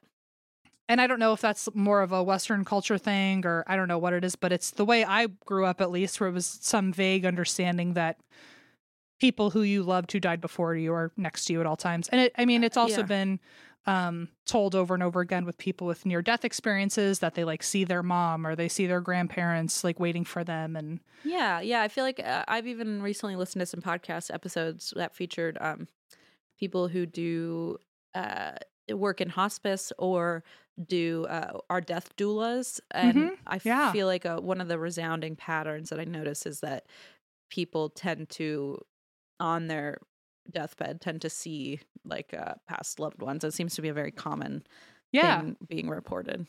So I really like that idea with this topic, because it makes psychopomps not feel like this like big like overwhelming topic. It's like they're people who we love could be that. It's too more approachable, or more digestible, easily more digestible. relatable. And then the last thing I wanted to say, which feels a little bit like a plot twist to me, is that there are some cultures who don't see others as the psychopomps, but see ourselves as the psychopomps. Oh, including things like Dia de los Muertos, where we invite the loved ones back home. A lot of people will lay bright flowers and incense and candles to guide the dead home. So that makes us the psychopomps. To have them, to be able to get them to cross over back to the other side for a day. Wow, that's kind of beautiful. Yeah. So everyone can be a psychopomp. I could be a psychopomp. You could be a psychopomp. That's why I installed a mirror above my bed. I'm like, you know what? I'd like to invite all the spirits. What a fun tie-in to last week's episode with mirrors, because depending on which direction you're going in the mirror, everyone's a psychopomp. Either you're taking me or I'm taking you.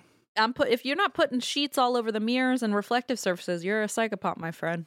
Sorry to say it. Or a psychopath, for sure. Or a psychopath, or both. They are not mutually exclusive. And that is psychopomps. Oh, wow, that was cool. I don't think I ever knew what a psychopomp was, or at least I never heard the word. Oh, really? I definitely heard it, but I just was like, wow, that sounds intimidating. So I'm not going to know. I just don't know. And little did you know, maybe you were the psychopomp all along. That is the most beautiful thing you've ever said to me. Maybe it's all about the psychopomps we meet along the way, you know? Wow. We were the psychopath. Okay, I need to stop. We were the psychopaths all along. Okay. What? I have one of the weirdest stories ever today. I'm so excited. It's a mystery, and it's like much more lighthearted than literally every other story I've covered, but it's still a creepy mystery. So I'd like your input, and I'm curious because it does, touch on more of your. It like kind of is a gray area between your and my topics a little bit. Like it's sort of kind of, some people stretch it into the paranormal space. So I wonder if you've heard of it. It is the disappearance of Steven Kubacki. Not even a little bit. Okay. Wow. I do wonder a lot of times, like when it comes to you telling a mystery or like some like, I always wonder, at what point are you going to give up and you're just going to start reporting on things like Clifford the big red dog and his missing bone? And it's like, I guess that is a crime. Today's the day. A crime is a crime, okay? A crime is a crime is a crime, Clifford, okay? Oh, Clifford. My pal. All right, this is the disappearance of Steven Kubacki. I'm so curious to hear your thoughts on this, okay? So I'm just going to jump right in. Okay. So Steven Kubacki was born in 1954 in Chicopee, Massachusetts, which at the time had about roughly 50,000 residents. When Steven was 6 years old, his family moved to South Deerfield, Massachusetts, and that's where he grew up. His mom worked as a secretary at the University of Massachusetts. His dad worked at a tire factory. They were pretty lower middle class, like just your classic modest family in Massachusetts, like pretty standard American fare. And around middle school, Steven found out about a high school nearby called it was not called the Exclusive, but it is an exclusive school called the Deerfield Academy Preparatory School, which sounds like something out of a cartoon. Sure does. Deerfield Academy Preparatory School. And just for shits and gigs, he decides to apply. So he does. This sounds like something M would do, by the way. He does. And he gets in and he's like, oh, okay, I guess I go here now. That's how I got into Boston University. Thank you so much. I mean, literally, it's such an M thing. Meanwhile, I'm over there like obsessively researching every like footnote on the website and like copy and pasting it into a document like a lunatic. When my mom found out, because we did the like orientation or whatever, and my mom came with me, and they said that only 15 people get into the program every year. My mom looked me dead in the eyes and went, "How the fuck did you pull that?" And I went, "I don't know. I don't know." In front of everyone. I was like, I really didn't see this coming either. I really didn't expect us to be in Boston this year, but here we are. Maybe I got in and then the universe was like, or maybe I was like so dead set on going and like so dedicated to my application that the universe was like, all right, we got to push M there too so that they get this podcast started in a few years. And then you were like, I guess I'll write my name down. And they were like, shit, we got to get M into this program. I was like, all I got to do is bat these brown eyes of mine and just see where it takes me. It worked. Honestly, embarrassing for me that I worked so hard to get in. But man, boy, am I glad those big brown eyes did the trick, you know? Yeah. Baby browns. Those baby browns. So in any case, he gets into this exclusive Deerfield Academy preparatory school. And he suddenly finds himself at this like prestigious school that rarely but occasionally admitted low-income students like him. So most students were wealthy. Most of them were actually even legacy, like, you know, generations who had gone there.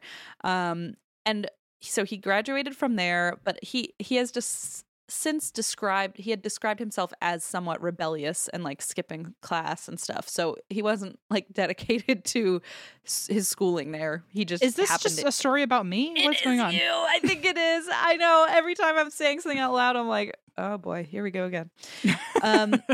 Then it kind of changes because then he went to a Christian college called Hope College in Michigan in 1972. But while he's there, his studies are like kind of all over the place. He's pretty scattered. He changed his major several times. Now we're getting back to M again.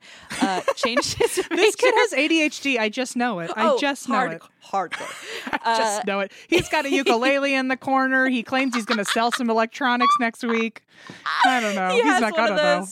Things, those sweaters you had that had all the weird stripes. What were those things? Yeah. Those like fucking college kid sweaters. They're called Bajas. Yeah, I truly lived in mine. My entire college closet was about 20 different Baja sweatshirts. I feel like and any nothing college else. picture I've seen of you, you're wearing one of those. Yeah.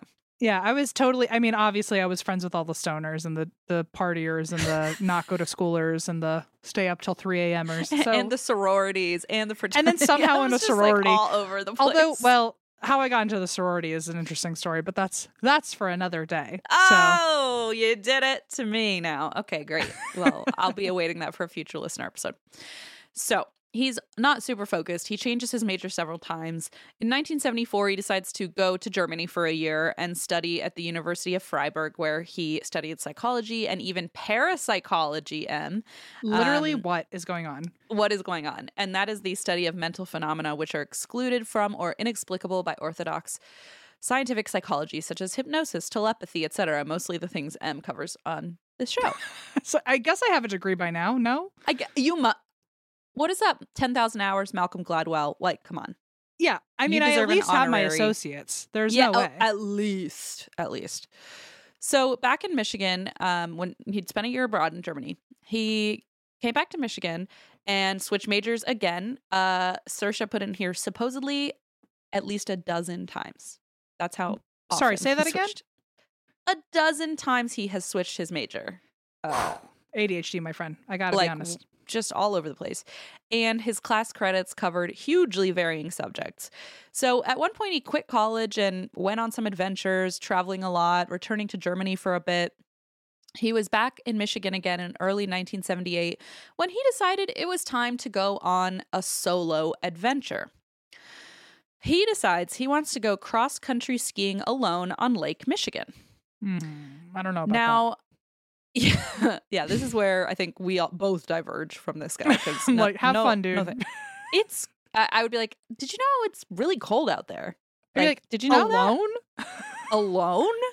I'd be like, my feet hurt just thinking about putting them in boots. Absolutely. I have a bunion. You want me to go cross country skiing? Which means one day I'll have two. Oh no! Say it ain't so. Say it ain't so.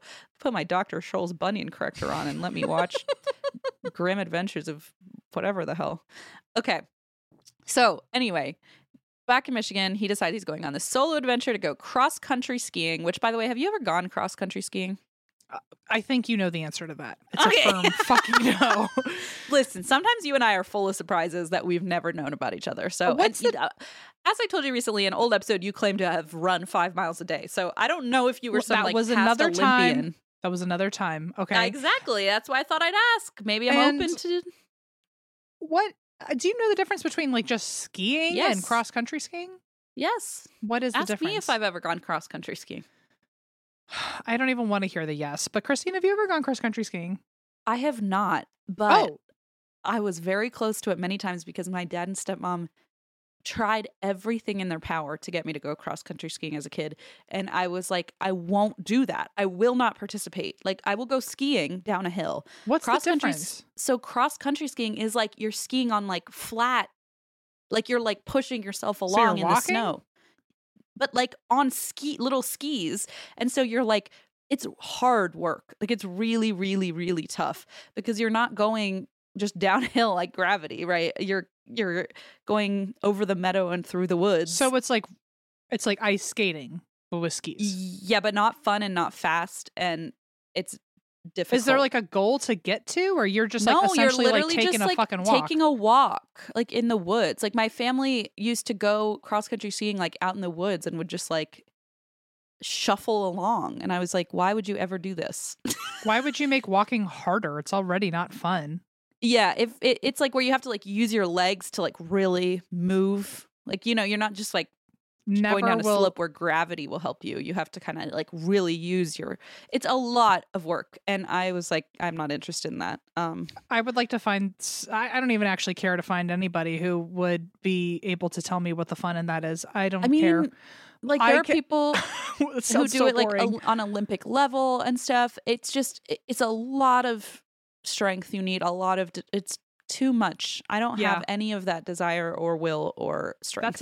That's a no can do for me. That's a not happening. At least like downhill, I don't have to do anything. That's exactly it. At least downhill, they can put me in a little chairlift and carry me back up. Like I don't put me in a stretcher and take me all the way home. You're getting home flat one way or another, or at least on your butt. Yeah. I even have some of those old like snowshoes, like the those like crazy snowshoes. The tennis rackets? Yeah. So is that anyway. wait, hang on. So then what's the difference between snowshoeing and cross country skiing? Oh, maybe I'm thinking of snowshoeing. Oh my God. Can you imagine? I've just gotten like blasted on the internet. I mean, they sound like the same thing, but you use different shoes. It perhaps, because I feel like it's pretty similar concept.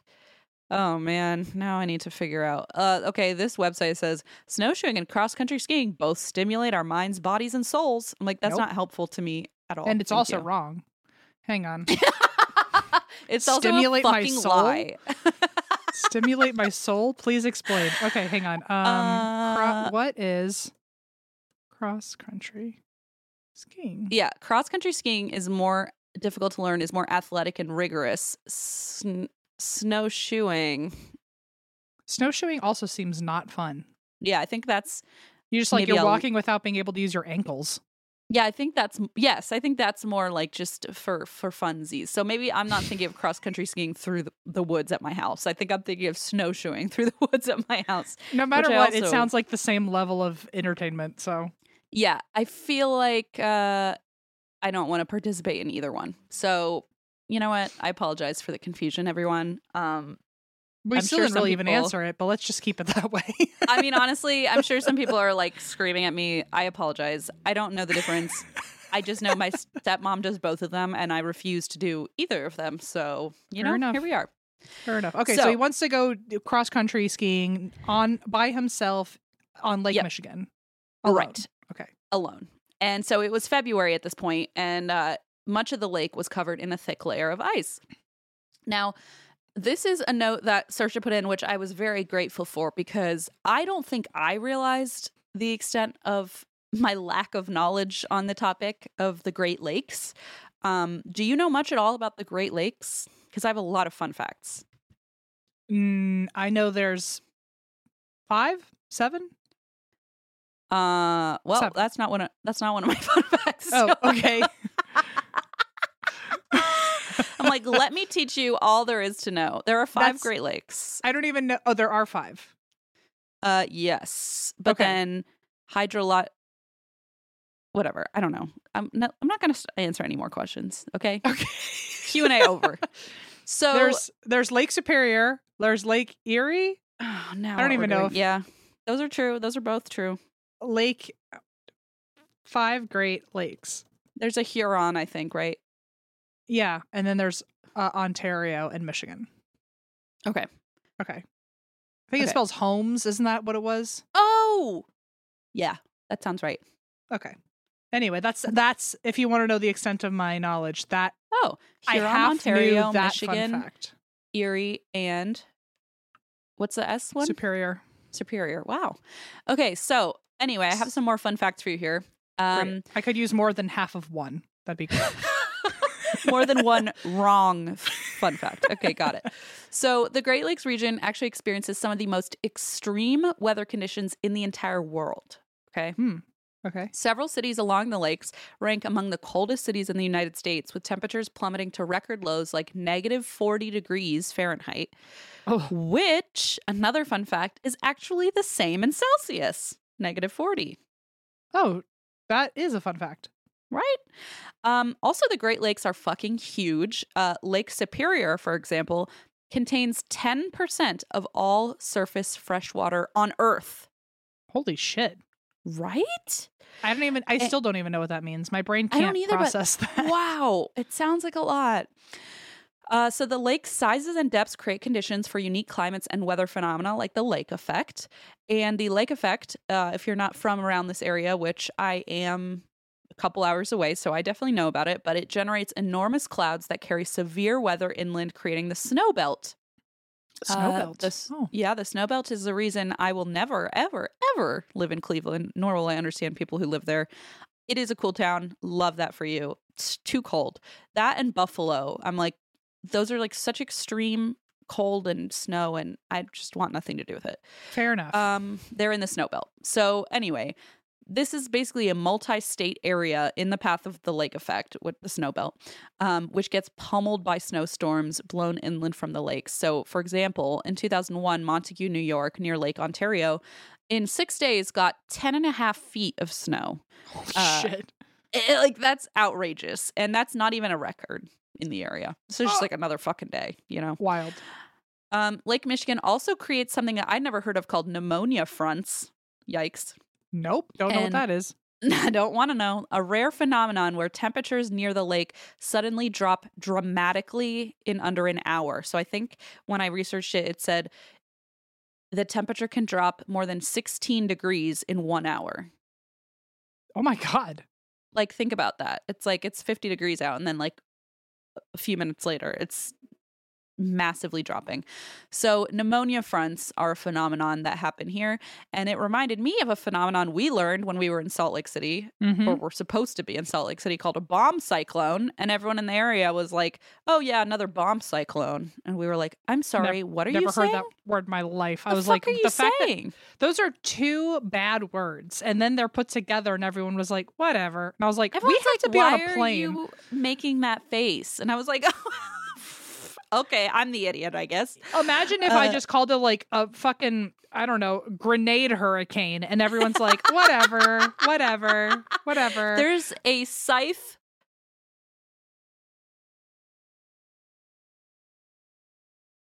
earthquake. What happened? I was trying to come up with another weather phenomenon with the word scythe, and I couldn't think of it.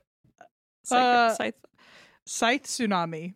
A Scythe tsunami. That's it. That's the one. Interestingly enough, my next bullet is about ice tsunamis. So you're pretty fucking close. Wow. Look at me go. So this area literally has something called pneumonia fronts, ice tsunamis. I mean, it's just why? Like, no, I don't like any of it.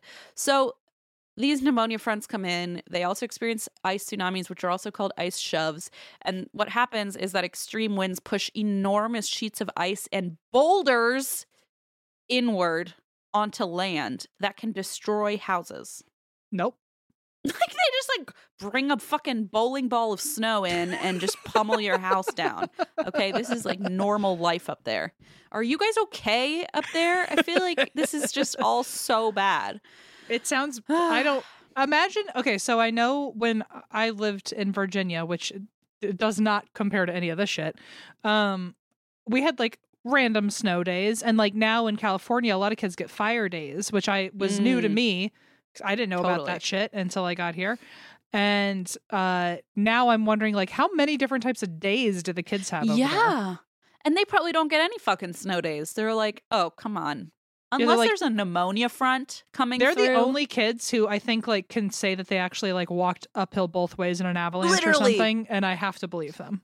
And they had to wear snowshoes because how the fuck else would you get uphill both ways? That's how they're also good at the cross-country skiing. I'm understanding now. It's just actually self-preservation. It's survival, not fun. And I'm sorry I hated on everyone who cross-country skis. I think, you know what? I do, as I get older, as I age and my bunions get worse, I do appreciate the like aesthetic or the experience of an outdoor nature walk in the evening. Like I get it now. When I was little, I was like, no, don't ever make me leave the house. But I can understand the enjoyment of like walking outside. I'm not there yet, but I can't wait. You know, I can't wait for the day. It's more of a theoretical thing, right? Like, will I go do it? Probably not. You know what? So far, I'm cool with hang on. Let me be specific. I'm cool with sitting on the front porch with a cup of tea, watching. That's nice. Watching something for maximum 20 minutes to a half an hour. Yeah. But I wanted to be specific because sitting outside implies that I'm cool with picnics, and I fucking hate a picnic. No. I don't want that. No. Don't even try to. Let's go. Leave our comfy couch and sit in dirt. No, thank you. But we can eat snacks right here. Okay. It's like the fridge and air conditioning is here. Why on earth would I go into a hot space where I have to change clothes to do it and then sit on the grass? Yes. And what if it's wet outside and now I'm in a mud puddle? No, literally you sit down, then you're like, shit, I have to pee. Well, sucks for you. Sucks for you. Now you have to wait because God forbid you get into your car, you have to load everything back, you have to drive all the way home, you have to find the No. But I like sitting on a porch during a rainstorm. That's as far as we've gotten. Oh. That's as far as we've gotten. Maybe a bonfire. Love a bonfire. Think about a screened-in porch on a summer storm night. Oh. Yeah. That's But me. to go outside just to move my body, no. Yes. No. I get it. As someone who's been trying to really work on ways to like habits to like better my experience of the world, I've been trying to go on a little more walks, like even with Geo, just like around the block. And I'm like, I can see how that is refreshing and whatever, even if you don't want to do it. But not when it's fucking 2 degrees out or negative 40 for that matter. So in any case, this is a very unique and fascinating place to live. And I mean, if you live there and you love it, like fucking more power to you. Okay. I'm not hating on you at all. Like I'm so impressed when people like, I can't even think of living in California anymore because I have just such a fear of earthquakes. But like, it's a great place to live. I'm not shitting on the area in general. I'm just saying not for me. So in any case, it's wild to live there. It's like very unique, very intense, obviously, very extreme weather conditions sometimes. So, you know, he decides he's going to go do this cross-country skiing on the Great Lakes on Lake Michigan. Now, there are actually indigenous peoples who lived in the area, the Anishinaabe, and they have ice fished on the lakes for a very long time. And that's, you know, they were clearly able to make the area work for them. And, you know, ice fishing I always found really fascinating. And today, approximately 600,000 people live along the lakes in the U.S. and Canada. So they must love it, okay? Listen. They're eating it up over there. Not me, though. They're loving it, and I'm happy for them, okay? That's all I'll say. Steven was basically just one more person in a very long line to decide to venture out onto the ice in February of 1978. But Steven didn't come home from his multi-day trek. And his family, of course, understandably got worried and raised the alarm. On February 20th, he was reported missing. And authorities pretty immediately launched an exhaustive search and rescue effort to track Steven down, especially obviously knowing February in that area can be extremely dangerous and every second counts to finding somebody. And in one of the police reports, as they're trying to track him down, one friend interestingly said, oh, Steven had a couple girlfriends in Europe. Maybe he went over to Europe and just forgot to tell anybody. But that didn't end up being the case. But Saoirse put a funny note that's like, I guess it would be a fun way to be remembered that you had 3 European girlfriends. Right. At least that got in the news, right? Like, at least it was like 3. Everyone kind of high-fived for a second there. They're like, oh, hell yeah, bud. So that didn't end up being the case. But anyway, searchers scoured the frozen lake on foot, by snowmobile, even by helicopter. And of course, their own safety was at risk. The ice was covered in snow, which means that hazards like thin ice, cracks, holes, and deep crevasses were not able to be seen. So you wouldn't know if you were walking over a patch that could crack right underneath you. According to post-colonial ice records that started in the mid-19th century, Lake Michigan is actually, another fun fact, the only lake of the 5 Great Lakes that has not frozen over completely. Ever? At least since the mid-19th century that we know of. Wow. Huh. So it has gotten close, but it's never hit 100% surface ice, which means there are places to fall into the freezing water, which could be fatal, obviously, especially if you're by yourself. So hope faded as time went on with no sign of Steven, and a few days went by and his family started to fear the worst, and that is when the searchers discovered his skis and poles abandoned on the ice. Now, his skis were set up in sort of like a cross motion, like he had stuck them in the snow and hung his backpack on top of them. Okay. And shortly after that, they found his backpack nearby as well. And it was a total mystery as to why he would abandon his equipment. But they did see a trail of footprints. So there was a 200-yard trail of footprints in the snow, which stopped suddenly as if he had just vanished into thin air. There were no other prints, so it was hard to consider foul play, like that somebody kind of came up at him or was walking with him. Or like an animal chased him. Or Oh, right, yeah, or an animal got to him, exactly.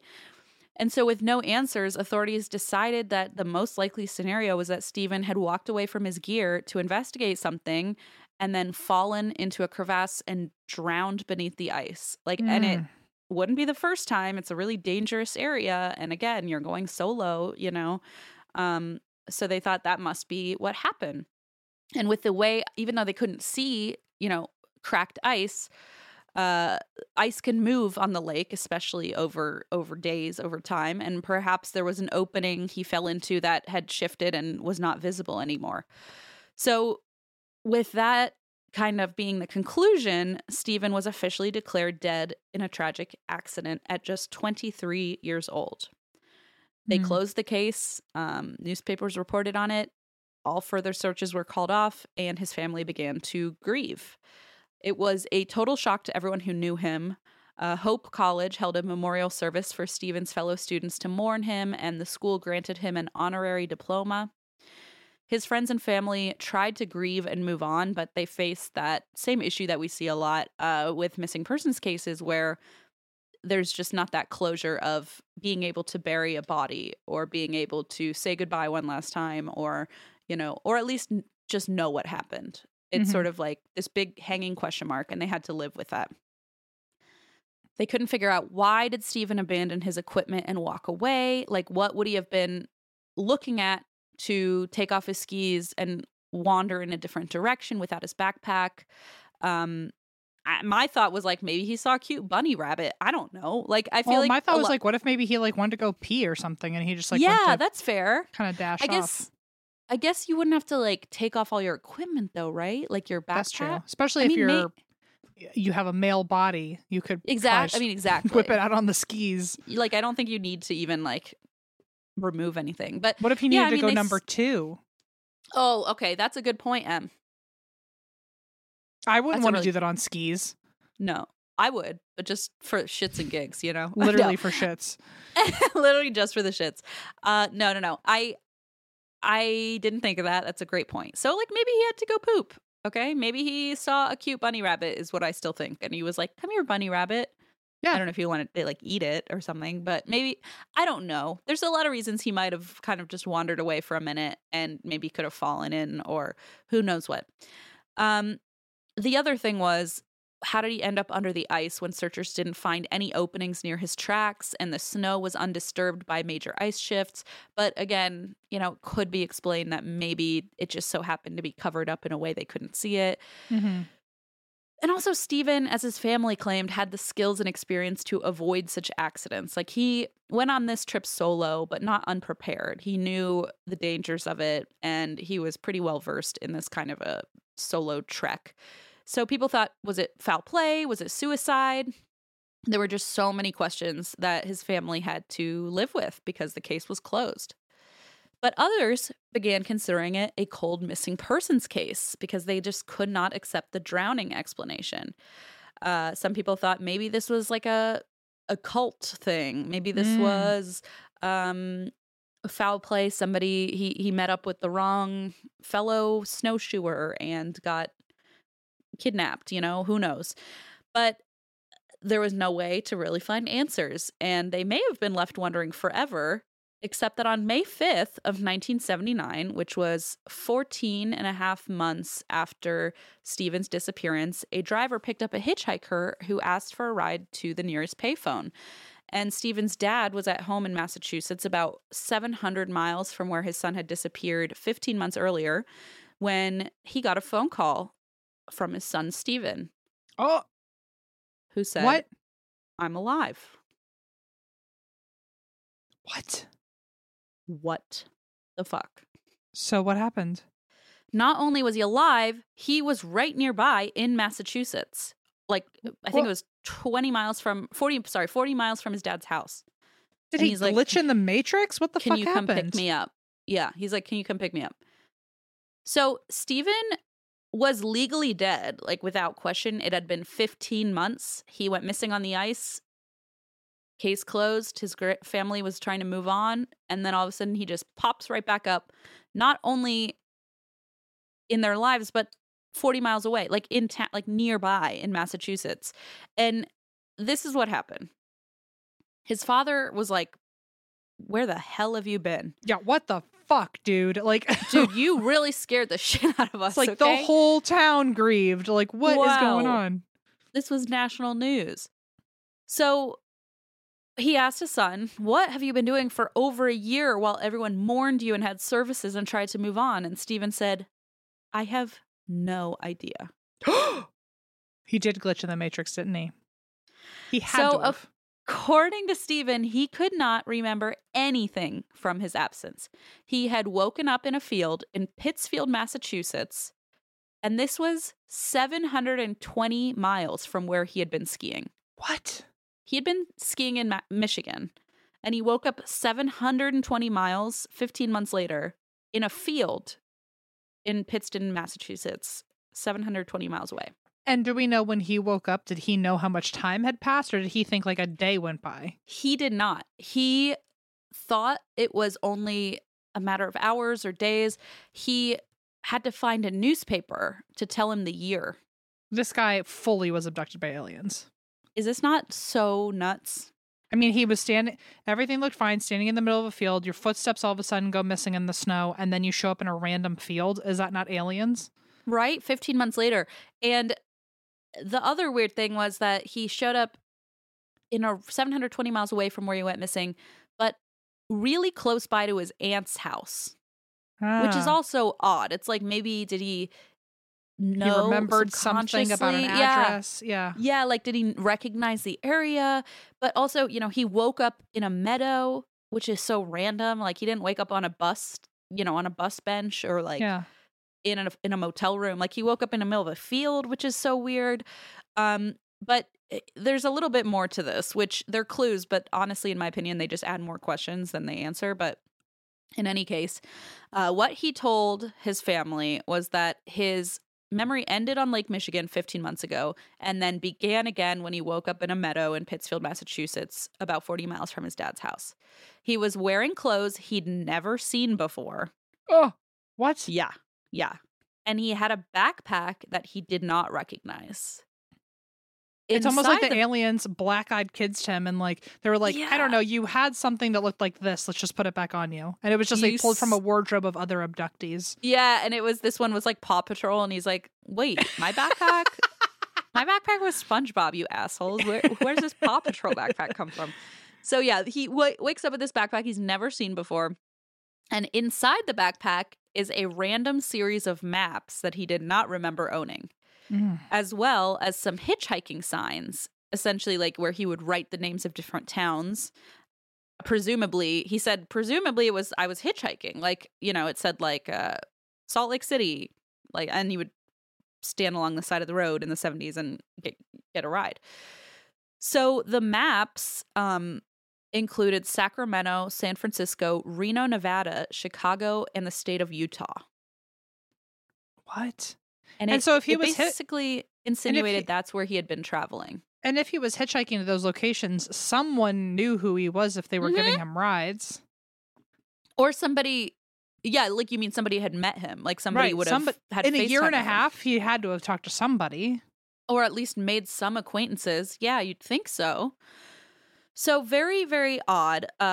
In addition to these maps, he also had $40 in cash, new glasses, which I'd like to know if those glasses were the same prescription as his old ones, because I'm curious about that. Sneakers and a T-shirt from a marathon in Wisconsin. First of all, there's nothing I would try to forget harder than running a marathon. But like, if I had a shirt from a marathon, you know that's the first thing I'd be telling everyone about. There's no forgetting that. I wonder if I don't know. My very, very first thought in the beginning of all this was like, could he just be like faking it to like get out of like getting in trouble for being gone for that long? That's definitely a major theory. But also, like, I mean, there were no security cameras back then, no like CCTV to like track him, because otherwise it'd be like, where did the skis go? Do we know where the skis went? So he didn't have any skis on him. So those were just the ones that they had found. Remember, after he disappeared, they found his skis and backpack. So they had those in their possession, the police, or maybe they had given it to the family by then. But on your note of like no security cameras and it's hard to follow up on things, people actually went to, I think his mother, I believe, hired a private investigator to look into this. And the private investigator went to that marathon's and asked for the roster or something. Planning group and asked for the roster. And so I was listening to a podcast called Red Web, which I'd never heard of. And basically their name is like the red string. Like they cover like online like conspiracies and fun things like that. It was actually a very fun show. I can't believe I've never heard of it. But they covered this case and they brought up some really interesting questions, like, you know, going to the marathon, asking for the name, but then they also made a point of like, if he was in some sort of fugue state, like maybe he signed up with a different name. Mm-hmm. And then one of the other hosts was like, well, then maybe they should go through and find whose name doesn't match any real person. You know, maybe that's the person that signed up as him. But also then another host made a good point of, well, it was the 70s. You probably could just walk up and be like, I want to be in this marathon. And right. You know, who knows? Like, it's like, I don't think things were as strictly monitored in the 70s as they are nowadays.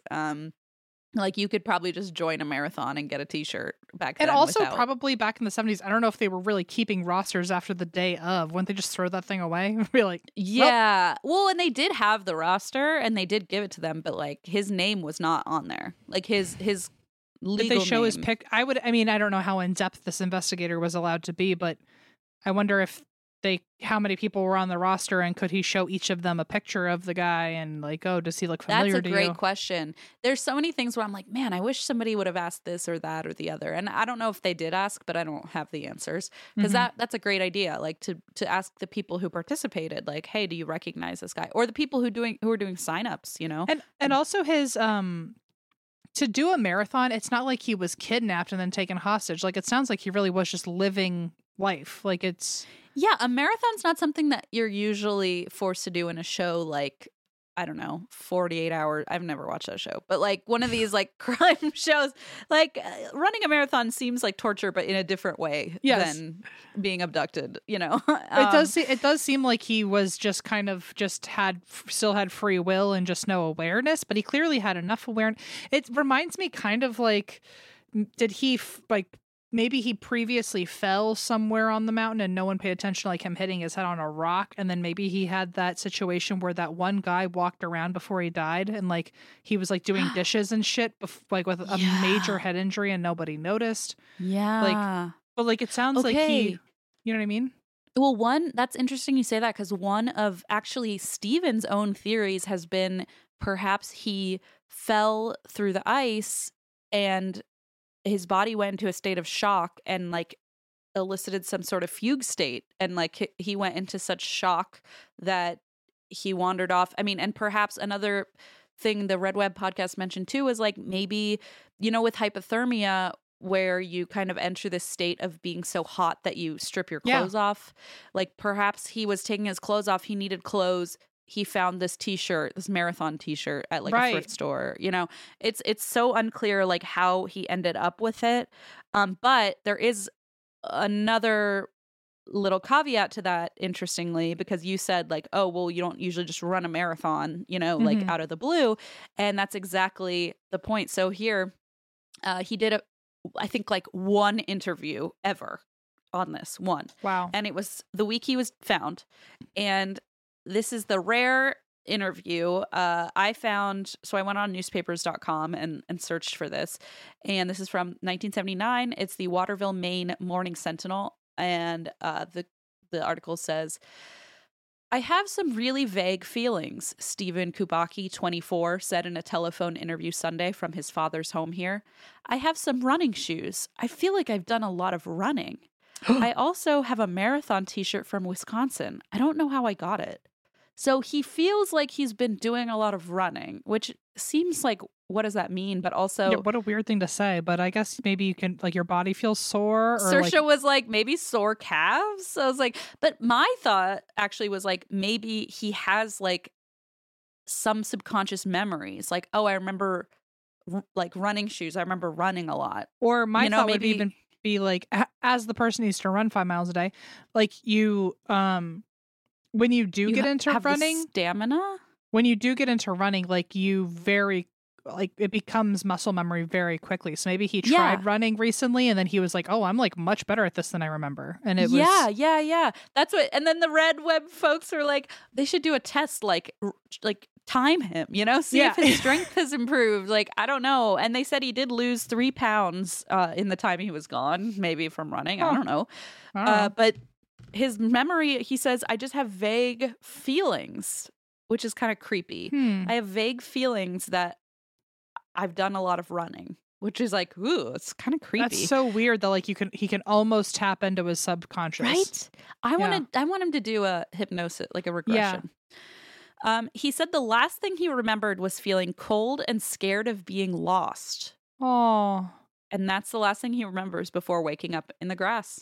And so maybe that's what he also took all of his equipment off for. Maybe he just needed to like stand somewhere and try to figure out where north was or something. Yes, yeah.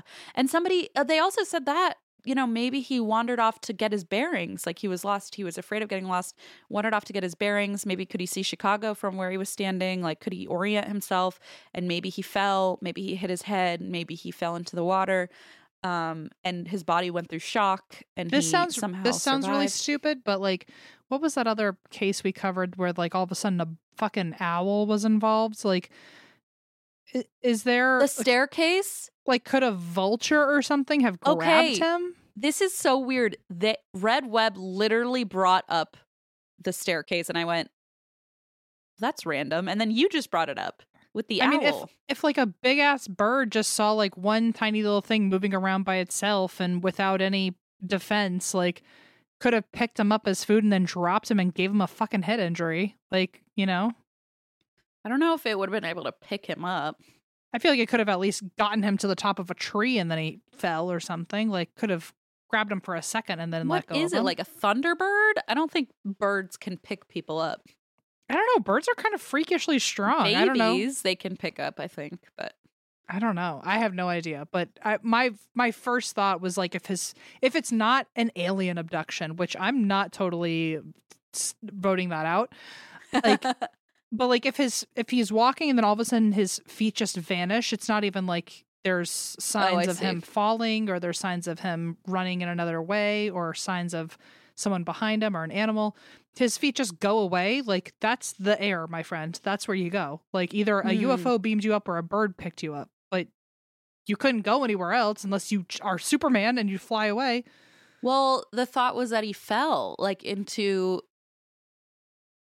the ice cracked underneath him. I feel like I'd like to see the actual footprints, because what I'm envisioning is perfectly clear shoe prints, and like in which case it's a little more blurred than that. I don't think it's necessarily like but I don't know, because I don't have photos of it and I'm not really clear on how the footprints, like how abruptly they stopped.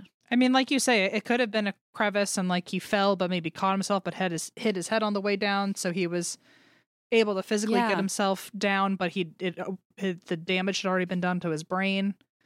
Yeah. And it's like it's either a head injury, like guaranteed in my head, it's either a head injury, aliens, or a big ass bird. It's one of those three. There's no other option. I think you're the first person to bring big ass bird into it, but I love it. So he said the last thing he remembered was feeling cold and being scared of getting lost in the frozen darkness. And then the article goes on, I was lying on the grass in a meadow when I woke up, Kubacki said. I didn't know where I was. I was wearing clothes that weren't mine. I started going through a pack, which I assumed was mine, and I found maps. I would guess I was hitchhiking. I didn't know what the date was until I walked into town and got a newspaper. So totally, like, just erased his memory. A newspaper published a heartwarming photo of Steven beaming as he embraced his father with a tagline reading "Reunited." Obviously, the entire country wanted answers. Had Steven escaped kidnappers, a cult? Was he a fugitive? Was it a hoax? Like, what was going on? Was it aliens? Ancient alien theorists say yes, it was. Steven unfortunately had no answers. He insisted again and again he did not remember a single thing from the previous 15 months. So reporters seem to think if they just had a little time with Steven, they could get a little more insight, crack him a little bit. People suggested he go see a psychologist, but he said there was no point. He was totally sound of mind. Sure, he was missing 15 months of his life, but he's fine. He's thinking clearly. He was not interested in seeing a psychiatric professional, so he did not. He also said, you know what? I have no more information than you do about where I was. So sorry, there's nothing to crack. And he shut down any further interviews or conversations. So that kind of does take away, it's frustrating, but it does take away the like skeptical side of he's doing this for attention or something to like, because clearly he was not participating in any of the interviews. Right. So Kubacki told a reporter that he believed his blackout was caused by exhaustion and exposure, and that he would see a doctor for that, but he would not seek any psychiatric health. And in one quote, he said, my father was going to sign over the house to me. I had 3 courses at school and no trouble. I left a romance in Germany. There was no trouble with girls. I had a job lined up with the Holland Sentinel newspaper. That was kind of his explanation of like, I didn't run away on purpose, Right, like I had things going for me. Yeah, exactly. So imagine the girlfriend finding out that he's still alive after 15 months and is like probably already moved on. Yeah, but apparently he had 3 of them, so I'm sure he's fine. He's fine. So Kubacki ended up not taking that job, but he actually had been awarded a bachelor's degree in absentia from Hope College because he had vanished, and they had given him like an honorary degree. Oh. Thinking he was dead. It's like in memoriam degree. Yeah. And so apparently, this is pretty wild, but it's kind of just a side note, fun fact. Apparently, even the detectives who investigated his disappearance had doubts that he had actually drowned from the start. And so they actually sent his dental records to Chicago to see if Kubacki might be among one of John Wayne Gacy's unidentified victims. Holy shit. And like, obviously he was not, but apparently the way that this scene had been like left was so unusual, as you kind of mentioned with the footprints, that they thought maybe he ended up as like the unwitting victim of John Wayne Gacy. You know, that's how confusing this all was. So, as you can probably guess, he became extremely overwhelmed by the attention. Steven declined all further interviews, and after a few days of national coverage, the press sort of gave up, and Steven's story lost momentum, and people simply moved on.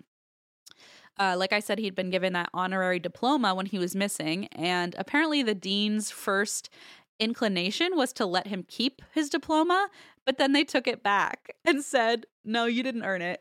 That's so fucked up. It's like, you haven't been through enough, so. They said, you have to, it's up to you. They said, you don't have to do anything, but it's up to you if you want to finish your degree. Oh my God, that's so mean. To be fair, he only had a couple courses left. He had enough credits to graduate in 1979 with a bachelor's degree in German studies, and that was the only one he had enough credits to, because he had switched so much. So he just went with it. And a few years later, he earned an MA in linguistics at Ohio University.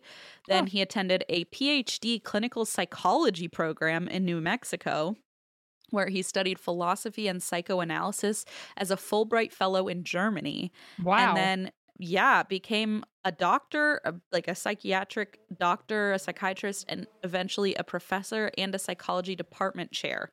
So, like, and he apparently has said, yes, I recognize the irony in this, that I refused to go see a psychiatrist in the 70s. And now here I am. Yeah.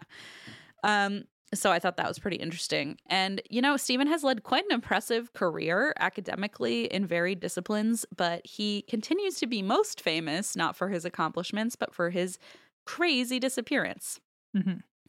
Although his story has faded away, and, you know, it happened in a time before internet forums, it has since popped up in unexpected places. And this, I would like you to imagine being in class and this happening to you. He's in grad school, he's in a psych class, and he opens up an abnormal psychology textbook and on a chapter on amnesia and sees himself in the textbook. So, like, it's got to be really trippy. Yeah. And Steven, who's now, of course, an expert in the subject, said, it is not ethical or professional to diagnose somebody at a distance. So I agree. Like, they shouldn't have said he had amnesia, this is what he had, and we put it in the book. Like, he was not diagnosed. He never went to a professional. So I do find, I agree with him that it's not really quite okay. But then, of course, the internet came around and the story started popping up on conspiracy forums. People suggested Steven was a victim of something I wonder if you've heard about called the Michigan Triangle. No? Okay, so it's basically the Great Lakes version of the Bermuda Triangle, and I wrote, please cover this. Because just on the basics of what I heard, like, overview, like, missing ships, strange disappearances, airplanes vanishing. I mean, very Bermuda Triangle, but, like, in the Great Lakes area. Okay, cool. Definitely. I would love to hear about that, because you've done the Bridgewater Triangle. Yes. Interestingly, you know, we should check if the place he woke up was in the Bridgewater Triangle. Ooh. Because it was in Massachusetts. Interesting. Maybe a little puckwudgie picked him up and carried him away. Aww. You know how they, like, maybe they all carried him, like a whole... Yeah. They just, one little, like, Gulliver's Travels. One finger at a time, they all got him. Puckwudgie Crossing, Bridgewater Triangle, and what's the town? Pittsfield, Massachusetts. Oh, no, I don't think it's in there. Well, I tried. If you guys know, let me know. Okay. Yeah. Oh, wait, maybe it is. Listen, if I just cracked something open, you just let me know, everybody. Wide open, everybody. Wide open. Wow. Wow. Yeah, okay. I think I'm going to say yes. It is. I'm going to say yes with Ancient absolutely no alien certainty. theorists and say yes. Yeah. So, speaking of ancient aliens, he was featured in an episode of Ancient Aliens that I watched last night. Oh, cool. Yeah, they barely mentioned him. I watched the entire hour-long program and was like, am I mistaken? And then, like, after one commercial break, they were like, also, this guy disappeared one time. And it was like 30 seconds, and that was the extent of the mention. And he wasn't in it. It was just like his story. Like, I watched it to think like, oh, maybe he talks as a talking head in this program. Right, but, no. but someone just narrated it. About him. Yeah. Got it. So I did learn a lot about black holes that exist on Earth. Ooh. Allegedly. So, Got it. I'm on it. Worth the watch. Okay. So others began leaning more toward natural explanations, because everyone else is saying alien abductions, portals to other dimensions, black holes is the ancient alien theory, accidental time travel. But some people said, maybe this is a true crime story. People have considered cults, mafia ties. I mean, clearly the police were considering John Wayne Gacy. Yeah. Some thought maybe PTSD-induced amnesia from a traumatic event like an attack or a kidnapping. But either way, meanwhile, Steven continues to thrive in his career as a clinical psychologist, and he is one of the most notorious missing persons cases in history. He's not even missing. Like, that's the craziest part. He's back. And it's so frustrating because he's back, but we still don't know what happened, which is like, oh man. I don't know. I feel like part of me feels like maybe there is something true crime or again aliens, because for him to have feelers like, oh, I think I was running, I think I've been blah blah blah, and for him to be like, I don't want to know the rest of what happened. Yeah, it's like he shut it down. It's like he knows. I don't know if this is true, but it feels like if he could kind of have little moments like that where he has his feelers like on. An inkling. It sounds like he knows something really traumatic happened that and he does not want to face it. Yes, that's a really good point. He's like, I have these vague recollections, but like, I don't want to go to see a psychiatrist. He's literally like the department chair and a doctor of psychology. Like, he knows how incredibly useful that science can be, and he still wants nothing to do with it. His whole the industry, the field he's in, he does not want to partake in it. Well, just wait. What? There have been recent updates. I know. And these updates have occurred since most of the sources that, I've watched and read about. So this is pretty new. All right. So in any case, he's a clinical psychologist. He's become this notorious missing persons case. For a long time, he said he ignored all of the internet era media about him, but he started working with an author named Dylan Quarles, who hosts the Missing Enigma Missing Persons Investigations. And when they linked up, Steven was floored by the interest in his case. He told Dylan in an interview, I was actually amazed how much was out there. I couldn't believe it was out there.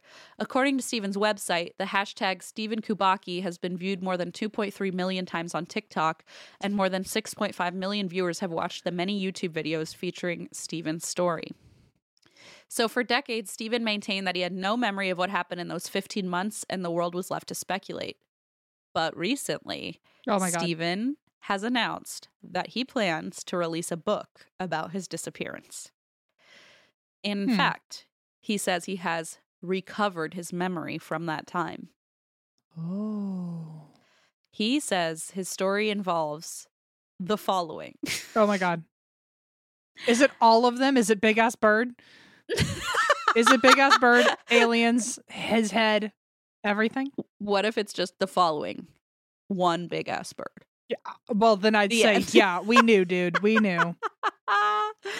He said the story involves hallucinogenic drugs, a revolutionary organization, a terrorist in training, spiritual experiences, alternate realities, and the French Foreign Legion. And now I have a quote from Saoirse where I guffawed. I laughed out loud because Saoirse wrote in its own bullet, what that could possibly mean is anyone's guess. Yeah, right. And then I put, quote, Saoirse. Like, what the fuck are you talking about? So I actually have had another theory that I mean, it's just like such a, like a flippant. I didn't even say it because I thought that it would have been canceled out. But my other thought, besides like bird or aliens, on how his feet just left, my thought is like, what if like a helicopter picked him up? And I know that's stupid, but they would have had like evidence of like if a helicopter was in the area, or people would have been able to say like, oh, I dropped down a ladder for him. But like my But if we're talking like terrorist in training, maybe it was like a spy mission and he Mission Impossibled up.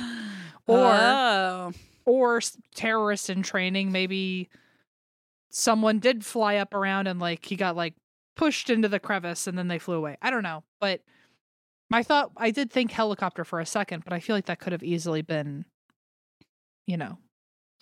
figured out. But I'm thinking helicopter, but wouldn't the helicopter blow the snow over his footprints away? Not if the helicopter was really up there and someone on one of those fallout ladders climbed down. I think even with a fallout ladder, you think? Isn't there still quite a bit of? I mean, maybe not. I mean, you know me and all my helicopter experience. That's true. I should not. I should be bowing down to your knowledge. I don't know why I'm second guessing you at all. Okay, yeah. So hold on, can you run through that again? There was. I would love nothing more. Okay, and I will say, drugs sounds obvious. That feels check. That feels clear to me. Okay, check. I think we all kind of thought in the back of our mind that was a possibility. Sure. Hallucinogenic drugs, a revolutionary organization, a terrorist in training, spiritual experiences, alternate realities, and the French Foreign Legion. So spiritual realities, spiritual experiences and alternate realities. Both of those also feel like they could just be drugs. Exactly. I was going to say a lot of that sounds like it could be lumped in with hallucinogens. Like, it sounds like he was just, I mean, it was also the 70s. He could have just been on acid, and had thought he went to an alternate realm and had, even today, a bunch of people, parentheses, men, take acid and they're like, my life has changed. But really, I know the meaning of life. Yeah, but really, they just experience empathy for the first time. Well, and I feel like if you take by accident, if you take, not ketamine, what is the shrooms? No, it's ketamine. The one that people occasionally take too much of, and then have a psychotic break. Ecstasy? No, it's the one that starts with a D. I don't know. Okay, man, I took so much man, I was so fucked up on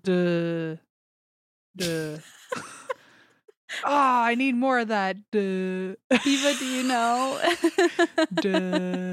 I need more of that D. Need more of my. I literally can't think of a drug. I can't think of anything that starts with D. Okay, sorry guys. Jack, you can delete all the. You don't want that? I mean, I do. I just don't know if anyone else wants it. I really can't think of anything. DMT. Sorry. Oh. DMT. So I've heard stories where people who have either been tricked into taking too much DMT or have been accidentally dosed incorrectly, or who've taken just too much DMT, have had breaks from reality that can last a very long time. Very long time, months. So, perhaps he was on a drug and that would explain why he came back and he said, I don't want to talk about it. Because, probably doesn't want to talk about being on drugs in the woods. And the drugs make sense for the memory, but the feet thing, I do think it's a big ass bird or an alien. I can't. I'm stuck on. Or maybe it was a combo of drugs. He fell, hit his head, and the drugs and the hitting his head at the same time really rattled something in there, and he couldn't remember for a long time. Yeah, it could be that too. I'm looking up. Yeah, that's why people say portals and all this. But I mean, I'm looking for any information on the footsteps, and I just can't get a better understanding of. If I were an investigator, that would be the thing that keeps me up at night, is those damn footsteps. The footprints in the snow are really confusing. The memory part can so easily be explained for me either as a head injury or drugs. That part I'm not even worried about. It's how the fuck did he get from the middle of the snowy field to nowhere? No. It was, so that's the thing, is he was walking toward the edge of the lake. Oh, right, and then he would have fallen in. Right. So the weird part, it says, the weird part is, this is from ultimateunexplained.com. The weird part is the 200-yard set of footprints in the snow that led to the edge of the lake. The prints abruptly stop at the lake edge, which led authorities to the conclusion that Steven had fallen in the lake, got caught under the ice, and drowned. Perhaps he had stepped onto the lake and it had cracked, Right. So that I feel like could make some sense. Yeah, but still, I don't know. But as Saoirse said, what that could possibly mean is anyone's guess. I guess we'll find out when the book comes out. But then also that makes me think, like, did he ever actually come up with I'm not trying to be one of those people, I swear to God. But the thought does linger for a second where I'm like, now that he knows that people are still talking about it, is this a money situation, you know? I mean, you'd think maybe, but let me finish the bullet points because it gives a little more information. Okay. So this revelation has led some to speculate that Steven never lost his memory at all, and this was all just fraud. Like, he just was, perpetrating fraud. But, of course, others still hold on to theories about cults and domestic terrorism, especially with, like, the byline he gave. And the hints sound like there was definitely more crime involved than aliens or time travel, but unfortunately, we do not have a release date for the story because even though the book is finished, it has yet to be picked up by an agent. So, really? We don't know when it'll be published, if it'll ever be published. But the name of the book is The Disappearance, quote, What Really Happened to One of History's Last Unexplained Mysteries. So that's that story. And, I watched he finally did an interview. I think they said like his first interview in 45 years. But the YouTuber said they had a very strict rule that he could not he would not discuss what happened, like the disappearance and stuff. So the interviewer had to be very like tiptoeing around anything. What do you even interview him about then? Like, isn't that what the interview would be about? I don't know. I didn't watch the whole thing because it was right before we recorded when I found it. And it said here, Steve, it was on The Missing Enigma is the YouTube channel, but it gives more insight into him as a person and like his experiences in life in general. And the interview is with him and the author that is helping him write this book. So, gotcha. If you're interested, you can go check that out. But I just don't know. It's just very weird. I think this is one of the first times that we've had, not one of the first times, but it's one of the only times, and that's why I drink history, where both of our stories were pretty lighthearted. I was actually thinking that. I was like, when you started yours, and I was like, wow, this is kind of a weird, like they kind of hold hands and fit together. What a fun little kid-friendly, and that's why we drink episode, I guess, as I talk about the Grim Reaper. Well, yeah. Who knew that would be the most lighthearted of all our shows? I know.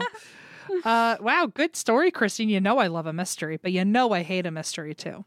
I know, same here. But I do like a mystery where they say, "Guess what? Answers might be coming soon." I do wish that his byline to his book was like the French Legion, the terrorist organization, and a big ass bird. I feel like I know M's never gonna let go of that theory. You could probably prove to M in every scientific way that it's impossible, and M would be like, "Yeah, I see your point, but I'm pretty sure there was a big ass bird there." I'd be like, his memory is still patchy. Like, I know there was a bird there. Yeah, it must be. Oh, well, thank you everybody for listening to another episode of And That's Why We Drink.